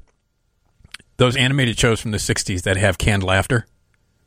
So it's like a cartoon audience. Mm-hmm. I don't get that. Like the Flintstones and the Jetsons. Did the Jetsons have a laugh track too? I think so. Didn't Scooby-Doo have a laugh track? No. Oh, okay. I don't think so. Oh, yeah, I think it, you know what? I think you're right. I think it did. But I always found it weird. Not when I was a kid, but when I got older, I was like, why? Where's the audience? And are they animated? Anyway, Game of Thrones is really about climate change. Now, you were a fan of Game of Thrones, Tom. I, however, didn't watch it. No. I really enjoyed that show until around season 5 or 6. Okay. This theory, popularized by Vox Media in 2016, suggests that the White Walkers from Game of Thrones are a metaphor for climate change. The White Walkers, humanoid ice creatures who have returned after centuries in exile to slowly destroy humanity, are seen as unstoppable menaces that slowly and mercilessly destroy civilizations. The real kicker is that the houses of the Seven Kingdoms are too busy fighting each other to take notice of the real danger, and some characters deny their existence altogether. How do you feel about that theory as a fan of the Throny? I don't know. It seems like it's kind of grasping at straws. I mean, it's the show is about a lot of things. Mm-hmm. Climate change. I think it's more interesting to think of it as a show about, I don't know, politics. I guess that's what it's about. It's about kings and successions and things like that, and the balance of power. I find that to be the most compelling part of the show, not whether or not it's Al Gore's favorite thing. I never really watched it, but I will say this, having seen pictures and clips, and obviously you can't avoid it. Right. White Walkers are cool looking. Yeah, they're pretty cool. They're pretty cool. I mean, I'll say this. You liked Lord of the Rings, right? I love Lord of the Rings. You love Lord of the Rings. Yes, I do. I feel like if you gave it the time, you might come around to Game of Thrones. No guarantees. Yeah. But you watched like the first episode, right? And I watched like 4 or 5 episodes, and I was like, I don't know what the hell's going on. Well, then I wouldn't worry about it. Then just leave it behind. It's the cultural capital that it had pretty much evaporated the day it ended because people were so upset about the final episode. Yeah, no one talks about it. We're in the middle. Anybody talk about the coffee cup? No one even cares about that anymore. But think about it. We're in the middle of a time where most people are pretty much staying in. We're not going anywhere. We're watching a ton of TV. Yeah. I know of 0 people who said, you know what? I'm going to go rewatch Game of Thrones now. Yeah. Because it was that disappointing across the board for everyone. Okay. Anybody have any theories behind some of your favorite movies or TV shows? 312-981. Here's one. Breaking Bad and The Walking Dead exist in the same universe. What? Both Breaking Bad and The Walking Dead put AMC dramas on the map, and according to some fans, their link is far more concrete than just the network that they're on. Though there's a lot of evidence that both shows exist in the same universe, the biggest is Blue Sky. In Breaking Bad, Blue Sky is Walt and Jesse's signature brand of potent meth, and on The Walking Dead, it's also shown as a favorite of Merle Dixon. Oh. Ah. Well, and Merle Dixon, played by the great, I can't remember his name, Henry Portrait of a Serial Killer. Yeah, Michael Rooker. Michael Rooker. Yeah, he was the main reason I watched that show. Who, by the way, could not be a cooler guy. Mm-hmm. Could not be a cooler guy. I had some drinks with him at Flashback a few years ago. Was he there for Henry? Well, yeah. I mean, he was there. He was Walking Dead. Yeah, Walking Dead. Dead. I mean, he's made other horror. He was in what the hell's the name of that movie with the James Gunn movie? Slither. Yeah, he's in Slither. Yeah, that's the best. Yeah, Slither. That's a terrific movie. Like 5 people have seen that movie. Yeah. So, all right, let's take a quick break. When we come back, we'll more fan theories. If you had any weird sort of made up stories or fan theories about your TV shows or movies, jump in here because these are pretty fun. 312-981-7200.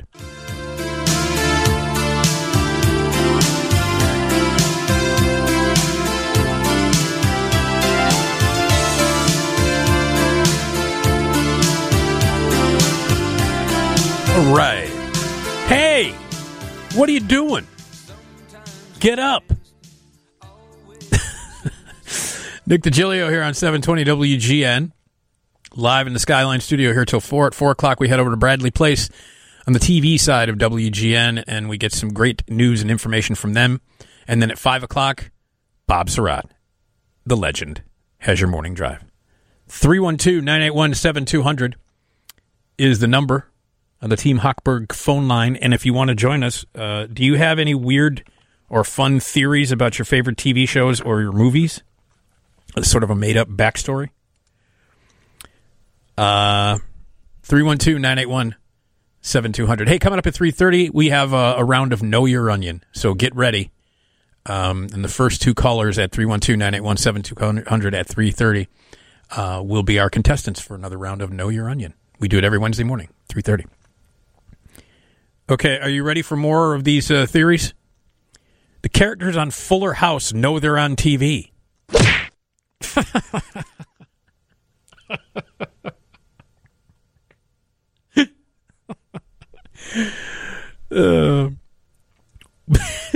When Full House was revived on Netflix as Fuller House, it included some meta references to its predecessor, leading some to think that the Tanner family is aware that they're on TV and performing for an audience like in The Truman Show.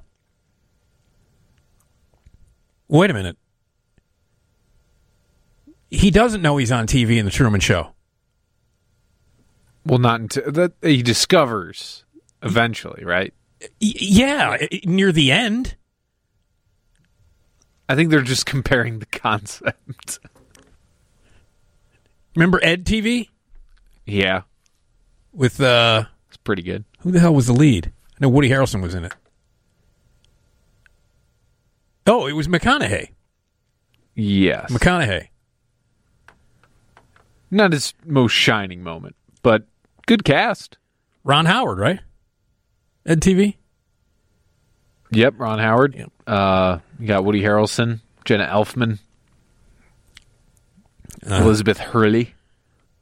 Oh, she's pretty. That she is. Mashable's Andrea Romano wrote a lengthy article with evidence to back up the theory, such as the Tanner's proclivity for breaking the fourth wall, Uncle Jesse talking about working on General Hospital as a music composer, and characters commenting on the background music. I never watched Full House, so I didn't watch Fuller House. Did you watch Fuller House? Nope. I heard it was terrible. I watched maybe the first episode, and I would say you're not missing much, man. Yeah, I mean, I never watched I never watched Full House. So, does just some dude live in the basement? You got well, yeah, Dave Coulier. So Coulier, or maybe he lives in like a coach house sort of. I think he lives in the basement. I think he lives in the basement, but he's not related to anybody in the house. Because there's Uncle Jesse. Well, yeah, and that's Uncle Stamos. Joey. Yeah, Uncle Joey. I don't think any of them are related. I don't think because it's Bob Saget, and I'm pretty sure Jesse and Joey and are that's just like his Stamos, buddies. Stamos and Dave Coulier. and Coulier, the man who broke Alanis Morissette's heart. Yeah, that's what You Ought to Know was about him. Remember when people discovered that You Ought to Know was about Dave Coulier? Blew my mind, man. I'm sure he gets the question every time, but if I ever met him, I'd be like, what was that like? Why'd you do that? Kenneth from 30 Rock is immortal. Did you just turn off your computer? No. Just a sound effect. Kenneth from 30 Rock is immortal. Everyone like this one. Everyone knows Kenneth is a pretty odd character, even by 30 Rock standards. And by the way, that 30 Rock reboot last week was terrible. It was absolutely terrible. And they changed the Kenneth character. It was so bad.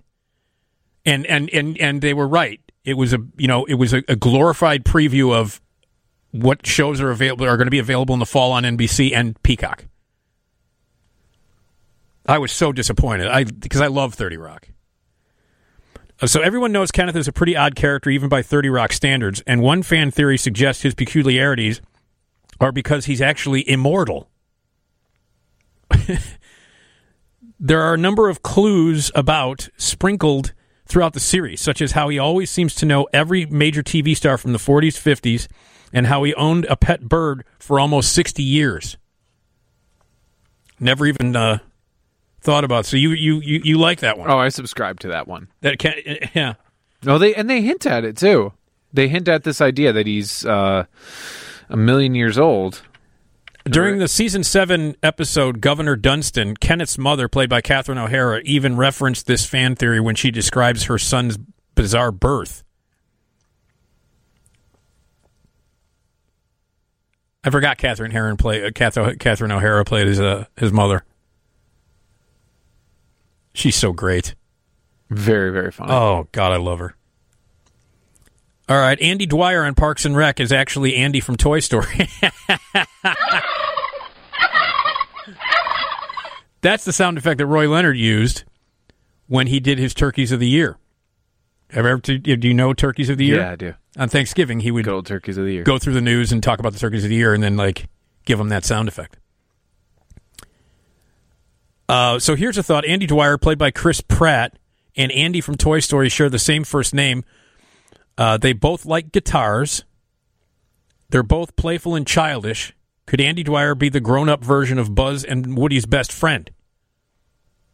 There's a lot of evidence pointing to yes, but as with so many of these theories, it also sounds like some inventive fan fiction. So if you really want to believe that Andy's one and the same, then go for it. That's kind of a fun one. You know? Yeah, I don't mind that. Do you remember how terrifying that scene in Toy Story 3 was when they were going to be incinerated? Oh, my God. I don't know how they keep making good Toy Story movies. They're all 4 of them are great. All of them. Yeah, I just kept thinking, they're going to run into a brick wall here. The last one was great. Toy Story 4 is great. Mr. Belding is a murderer who moved to California to get away from the scene of the crime and Saved by the Bell. Aww. How is that an appropriate response to that one? I'm picking them at random. Oh, okay.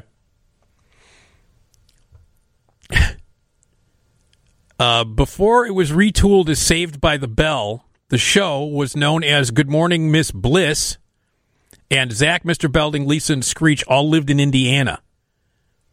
How did they end up in California 1 year later when the show returned? Murder. According to one theory, Mr. Belding killed Miss Bliss, and Lisa, Screech, and Zach were the only witnesses to shut them up. He got them scholarships to a school in California where he also got a job. Now we're just pushing it, man. Now we're just... Mr. Belding seem like a murderer to you? No. Now, Miss Bliss was played by Haley Mills. Am I thinking it's Haley Mills played Miss Bliss? Let's see. Yep. Haley Mills. Miss Bliss. One of my first crushes. Haley Mills. Got good old Dustin Diamond in there, too. Oh, God. Samuel Screech Powers. That's his name? Yeah, Screech. No, I know Screech. I didn't know it was Samuel. Yeah. So his real name is Samuel Powers? Yeah, that's Screech. Good Lord. All right, you ready for the next one here? Sure. The Count feeds on the children of Sesame Street.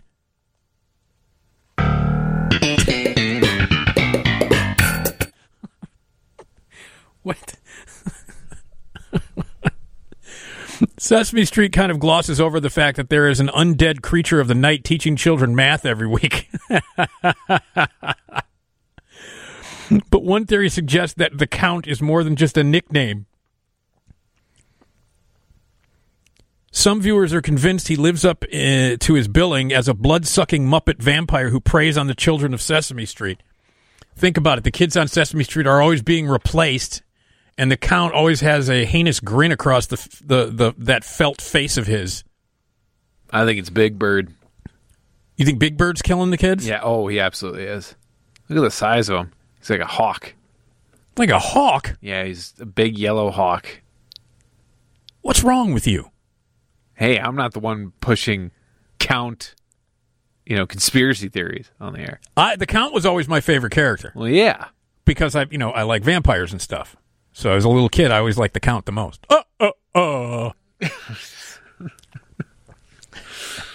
Did he have to laugh after every single number? It's hilarious. Oh, it drove me insane. Oh, come on. That's the trademark of the character, man. I feel like they should have taken it to darker places, though. Like the Count, maybe loses his job on Sesame Street. The Count loses his job? Yeah. How many beers has the Count had today? 1.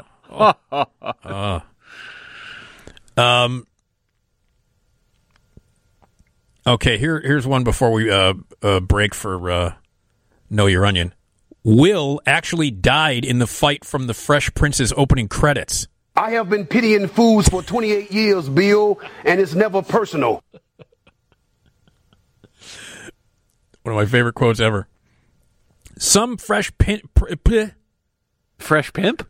Yeah, Fresh Pimp fans are convinced that Will was actually dead during the show's entire six-season run. The theory focuses on the sitcom's theme song, which references Smith getting into a fight with a couple of guys who were up to no good. The fight led to his mom to move him to his uncle's house in Bel Air, but what if Will actually died during the fight? The Banks mansion does kind of resemble the Pearly Gates if you think about it. It's another show I never watched. Fresh Prince of Huey Lewis. All right. Let's open up the phone lines here. Get a chance to win a cool prize here. If you know your onion. 312-981-7200. We need 2 contestants, so the first 2 people that get through on the phone lines will be our contestants. You'll play a round each of Know Your Onion. 312-981-7200. Call right now. 312-981-7200. And the idea is Tom will quiz you, give you a news headline, and you have to figure out whether it's real or from the satirical newspaper The Onion. So your answer is real or The Onion. Call right now. First 2 people through will be our contestants at 312-981-7200.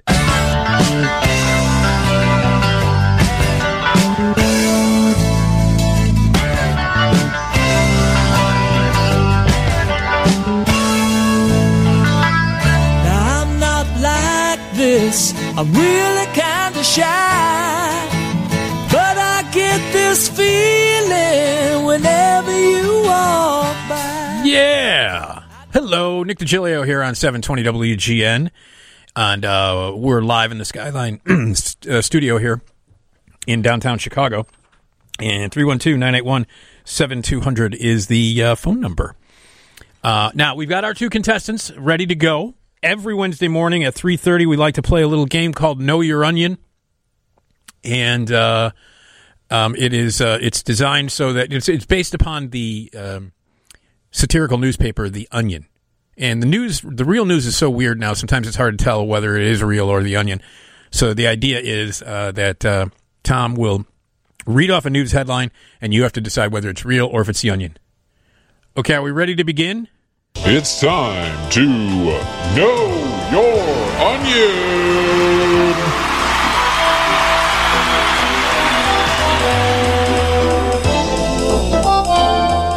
Such a lovely tune from a lovely band. All right, there we go. We got our first. Are you ready, Tom? Yes, sir. All right, let's get this going now. Here's Mark on WGN. Hey, Mark. Good morning, gentlemen. Morning. Are you familiar with The Onion? Yes, sir. Okay, good. All you got to do is figure out whether these news headlines are real or from The Onion, and if you get the majority of them correct, you get it. You win. All right. All right. Okay. Tom, ready? Right. I am ready. Let's get a little question music going. All right. Mark, your first headline here. Spain holds first annual Running of the Virus Festival. Is that real or is that The Onion? It's got to be The Onion. Well, let's see. Very good. Good start. Running of the Virus. Good start. Okay. That's a gimme. That's a good one. Okay. All right. Next up, Mark, your next headline. Legal marijuana may be slowing reductions in teen marijuana use, study says. Is that real or is that The Onion? Go real on that one. Let's see. Oh, good for you. What happened there? Well, there you go. Tried that one. All right. So that is very much real. That's real. That's a real headline. What?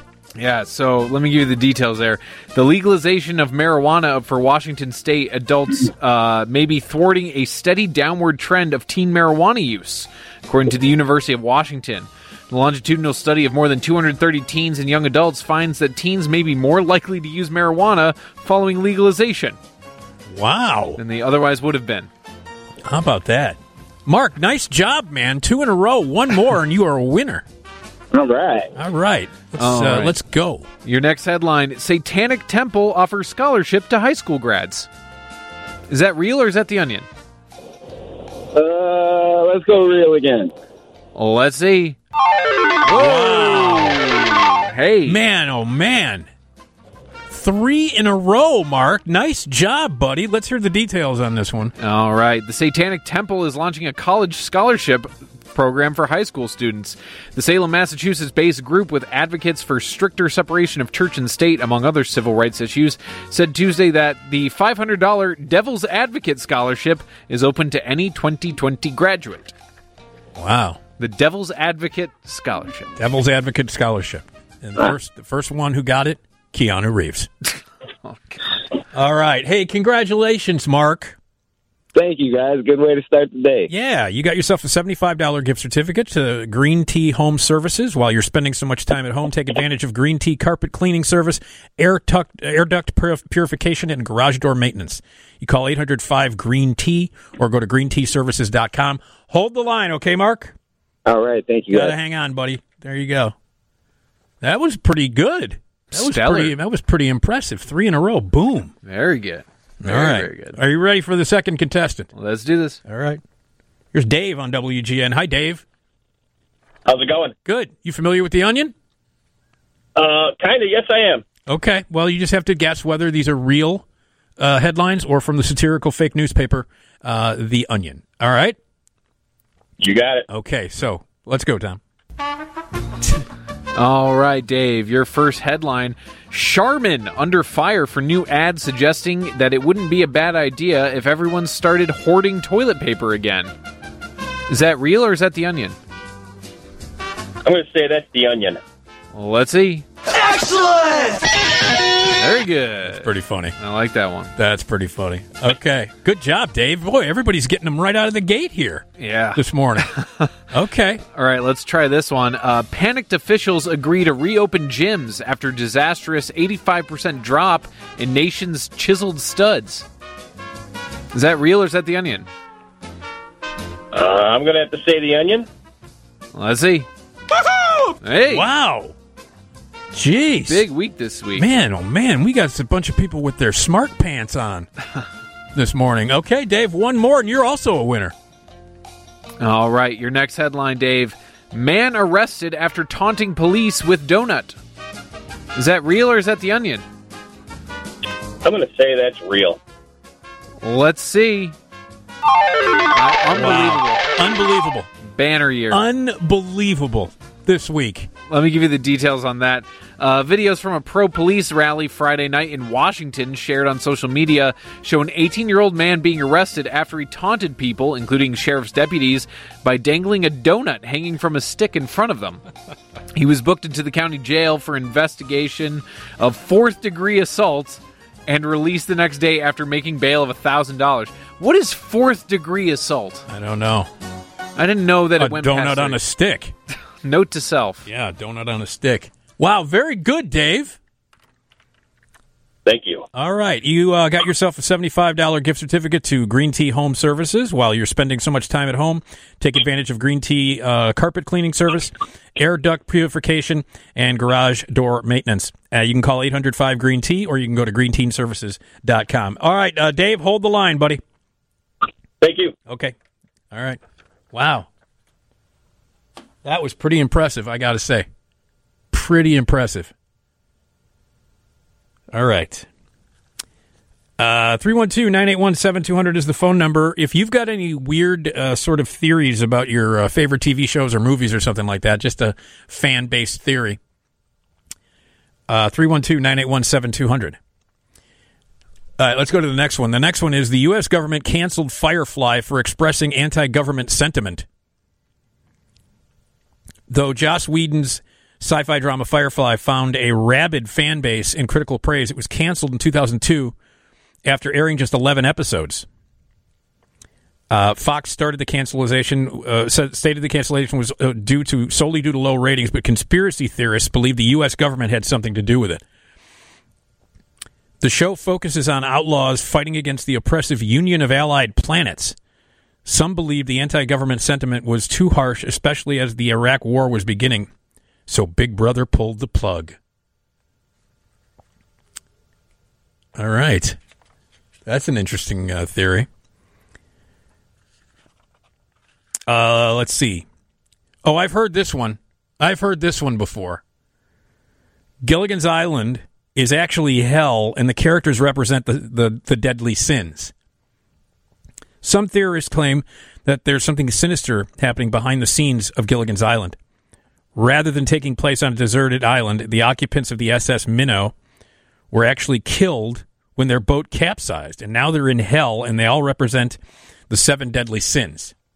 There's the millionaire Mr. Howell, greed, his wife, sloth, Ginger, lust, Marianne, envy, the professor, pride, the skipper, gluttony, and wrath. What about Gilligan? Well, he's Satan.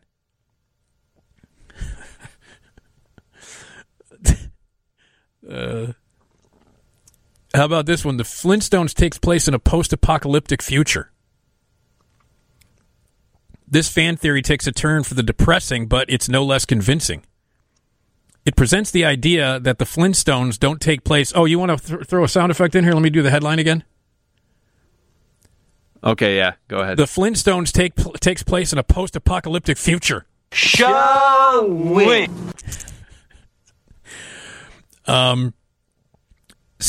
Presents the idea that the Flintstones don't take place in our ancient past, but in our future after humanity has to start over following a horrific nuclear war.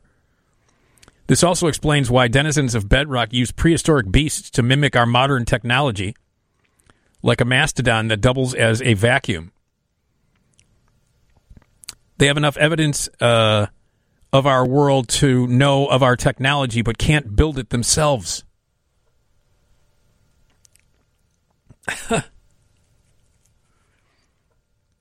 All right. How about this one? Jessica Fletcher from Murder, She Wrote is a serial killer. I swear I've seen a lot of stuff in my life, but that was awesome.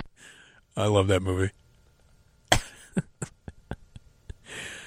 That's after the deer wakes up and tears up the car.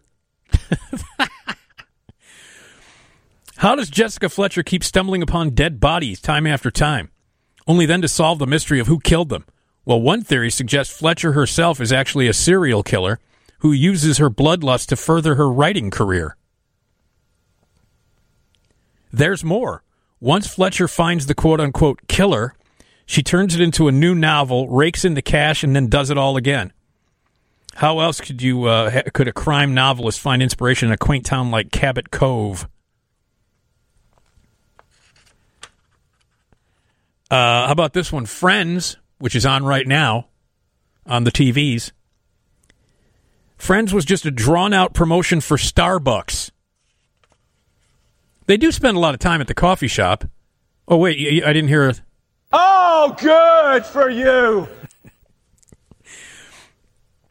But what's the name of the coffee shop in Friends? Central Perk. Yeah, Central Perk. Both Friends and Starbucks ruled popular culture in the mid to late 90s, and some out there believed this is far more than a simple coincidence. According to one Facebook rant, Friends wasn't really a sitcom, but instead a 10-year marketing exercise aimed at making Starbucks the premier spot for young people. Why else would the characters spend all their time in a cafe? It establishes coffee shops as the new trend, and then there's Rachel Green. What's the color of the Starbucks logo? Think about it. Come on. That's just... it's pushing it. It really is. That's the thing about most of these is that I don't know if they're really that credible. All right. Well, we've got more theories about your favorite TV shows, and if you want to jump in, 312-981-7200, 312-981-7200.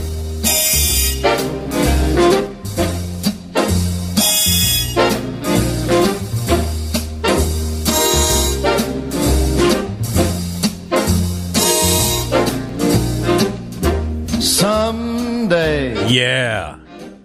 Swing, baby. When the world is cold. 312-981-7200 is the phone number. If you'd like to join us, it's Nick Digilio. Wrapping up the show here. We're out at 4. And we're talking about some fan theories behind some TV shows. And if you have any, 312-981-7200. Here's Rich on WGN. Go ahead, Rich. Hey, Nick. Yeah. George Jetson he went to work as a stockbroker, but he was a criminal like Madoff. That's the theory? That's my theory. Oh, okay. Because they always showed him going to work, but I figured that he was like Madoff. Okay, Rich. Thanks, buddy. All right, 312-981-7200. He worked at Spacely Sprockets. I was always terrified of Rosie the robot. Why? I don't know. There's some. She's got those horrid red eyes. I liked Rosie. Yeah, well.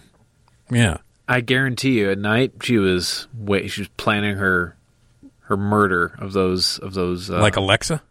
Exactly right. You think she turned? They turn off Rosie for the night. They're like, all right, good night, Rosie. And then some point in the middle of the night, you just kind of like see from the glow of the darkness those two red eyes. Mm-hmm. And then she's like, I'm going to kill George Jetson. You got a lot of time on your hands. You're one to talk. Jeez.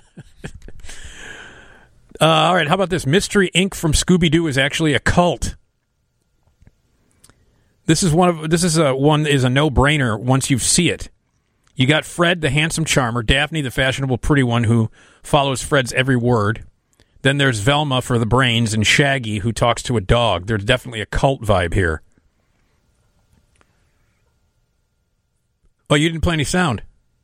All right. Fred's obviously the leader, with Daphne serving as the devoted groupie. Velma's intelligence is useful for the group, and then there's Shaggy, and people who talk to dogs have a complicated history in our world. Oh, yeah. I wonder if they ever got caught by the police. They tie him up. Like, let's see who really is leading this, and they go to pull off Fred's mask, and it's David Koresh. Yeah.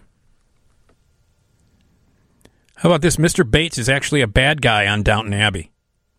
In Downton Abbey, a lot of time is spent in an effort to convince viewers that John Bates, Lord Grantham's trusty valet, is a great guy.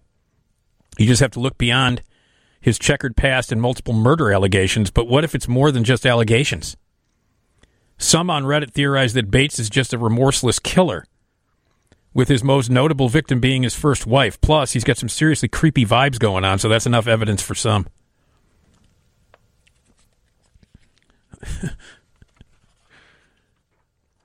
How about this? The 30 Rock characters are superheroes. Yeah, you ever hear this one before? No? 30 Rock characters are superheroes, and one of the stranger theories on this list, we're left with the possibility that Liz Lemon's horrible eating habits are actually a superpower. In fact, a theory claims that all 30 Rock characters have superpowers. Liz has mutant genetics, since her junk food addiction hasn't yet killed her. Frank uses the phrases on his hats to control others. Jack is a telepath that can read minds, and Kenneth is an immortal lost in time.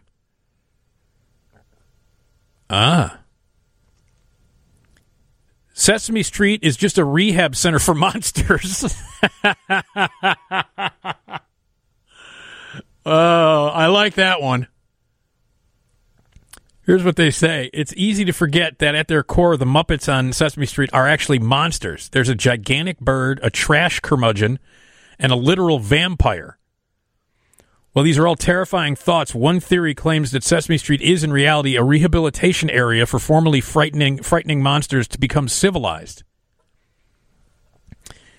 In this rehab center, monsters stay inside a quote-unquote neighborhood as they learn to educate children inside of eating them while they find less destructive outlets for their monstrous side. How about that? Did you watch Sesame Street when you were a kid? Honestly, no. What? I did. I watched Arthur. Arthur? Yeah, the Aardvark. Oh, I thought you were talking about the Dudley Moore movie about the drunk. I mean, that's also true. But no, I used to love Arthur. I was big into that Barney, that giant purple dinosaur or whatever. Oh, you were a Barney guy? Yeah, I was. Peter Rabbit. I used to love Peter Rabbit, even though that wasn't a show. Those are, the little books and everything like that. Yeah. Big into Peter Rabbit. I watched Sesame Street when I was a kid. Yeah. Loved it. I mean, of course it was on, Grover actually is my favorite, not Cookie Monster. What's his... Is it just Super Grover when he puts on the knight's hat? Yeah. I like that. Grover is wonderful. He's hilarious. Jerry is a sleeper agent in Parks and Rec. I love all the stories behind Jerry. I had him on the show in studio. Oh, yeah. Yeah. There's no backstory on Parks and Rec more questionable than Jerry's. It's so funny. That character is just great. When you finally see his wife, and she's a smoke show. She's hot as hell. Total dime. Though there's no backstory on Parks and Rec more questionable than Jerry's. He has a weird collection of skills from piano playing to painting. He has a beautiful wife and overall perfect family. Something's going on here. The theory, he's a sleeper agent for some nefarious terrorist organization. It explains the whole too perfect life, complete with a government job where he has access to all sorts of sensitive information. Wait. In Pawnee? That's where... They're going to put him in Pawnee? That's where the least informed citizenry is. Dunder Mifflin employees are actually in hell. Some fans online believe the Scranton office is quite literally hell, but not throughout the whole series. There is a theory that it all started in the 2-part Season 5 episode called Stress Relief. In the episode, Stanley has a heart attack during a safety drill, but he survives and soon returns to work. The theory is that Stanley actually died that day and is sent straight to hell. And what better punishment for him than spending an eternity in the place that he hated the most? That's a great episode, too. It is. Angela she keeps her cat in her office drawer. Yeah. She takes him out. Save Bandit! Yeah. Throws him up into the ceiling, and he comes crashing down the side. The main characters on The Walking Dead are going deaf. That is very specific. Ever wonder why none of the characters on The Walking Dead can hear a walker approaching until it's too late? While some fans roll their eyes at this ongoing plot hole, one Redditor tried to explain it all away with a pretty solid, believable theory as to why this keeps happening. The Redditor said walkers can get so close and unnoticed because the main characters are all suffering from a large amount of hearing loss from repeatedly firing off guns without hearing protection.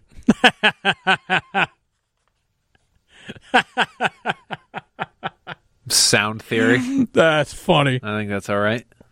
I don't mind that. There's a reason why the characters in Seinfeld are always catching up with each other. The characters on Seinfeld are always in Jerry's apartment or the coffee shop, updating each other on who they're dating or their latest work catastrophe. While it sounds like simple exposition dumped by the writers, there may be a reason for it. Since Jerry is always on tour doing stand-up, the Seinfeld gang might not see each other every day like the characters on Friends or Frasier. That means whenever they do get together, there's a lot of catching up to do. All right. Oh, there's some weird theories, man. People got a lot of time on their hands, don't you think? All right. Hey, what's coming up on the show tomorrow? Dan Feinberg. Oh, yes. Dan Feinberg from The Hollywood Reporter to talk TV. Always a blast to have Dan on. And we'll catch up. There's always a lot of TV to talk about with Dan. So, all right, the early morning news is coming up.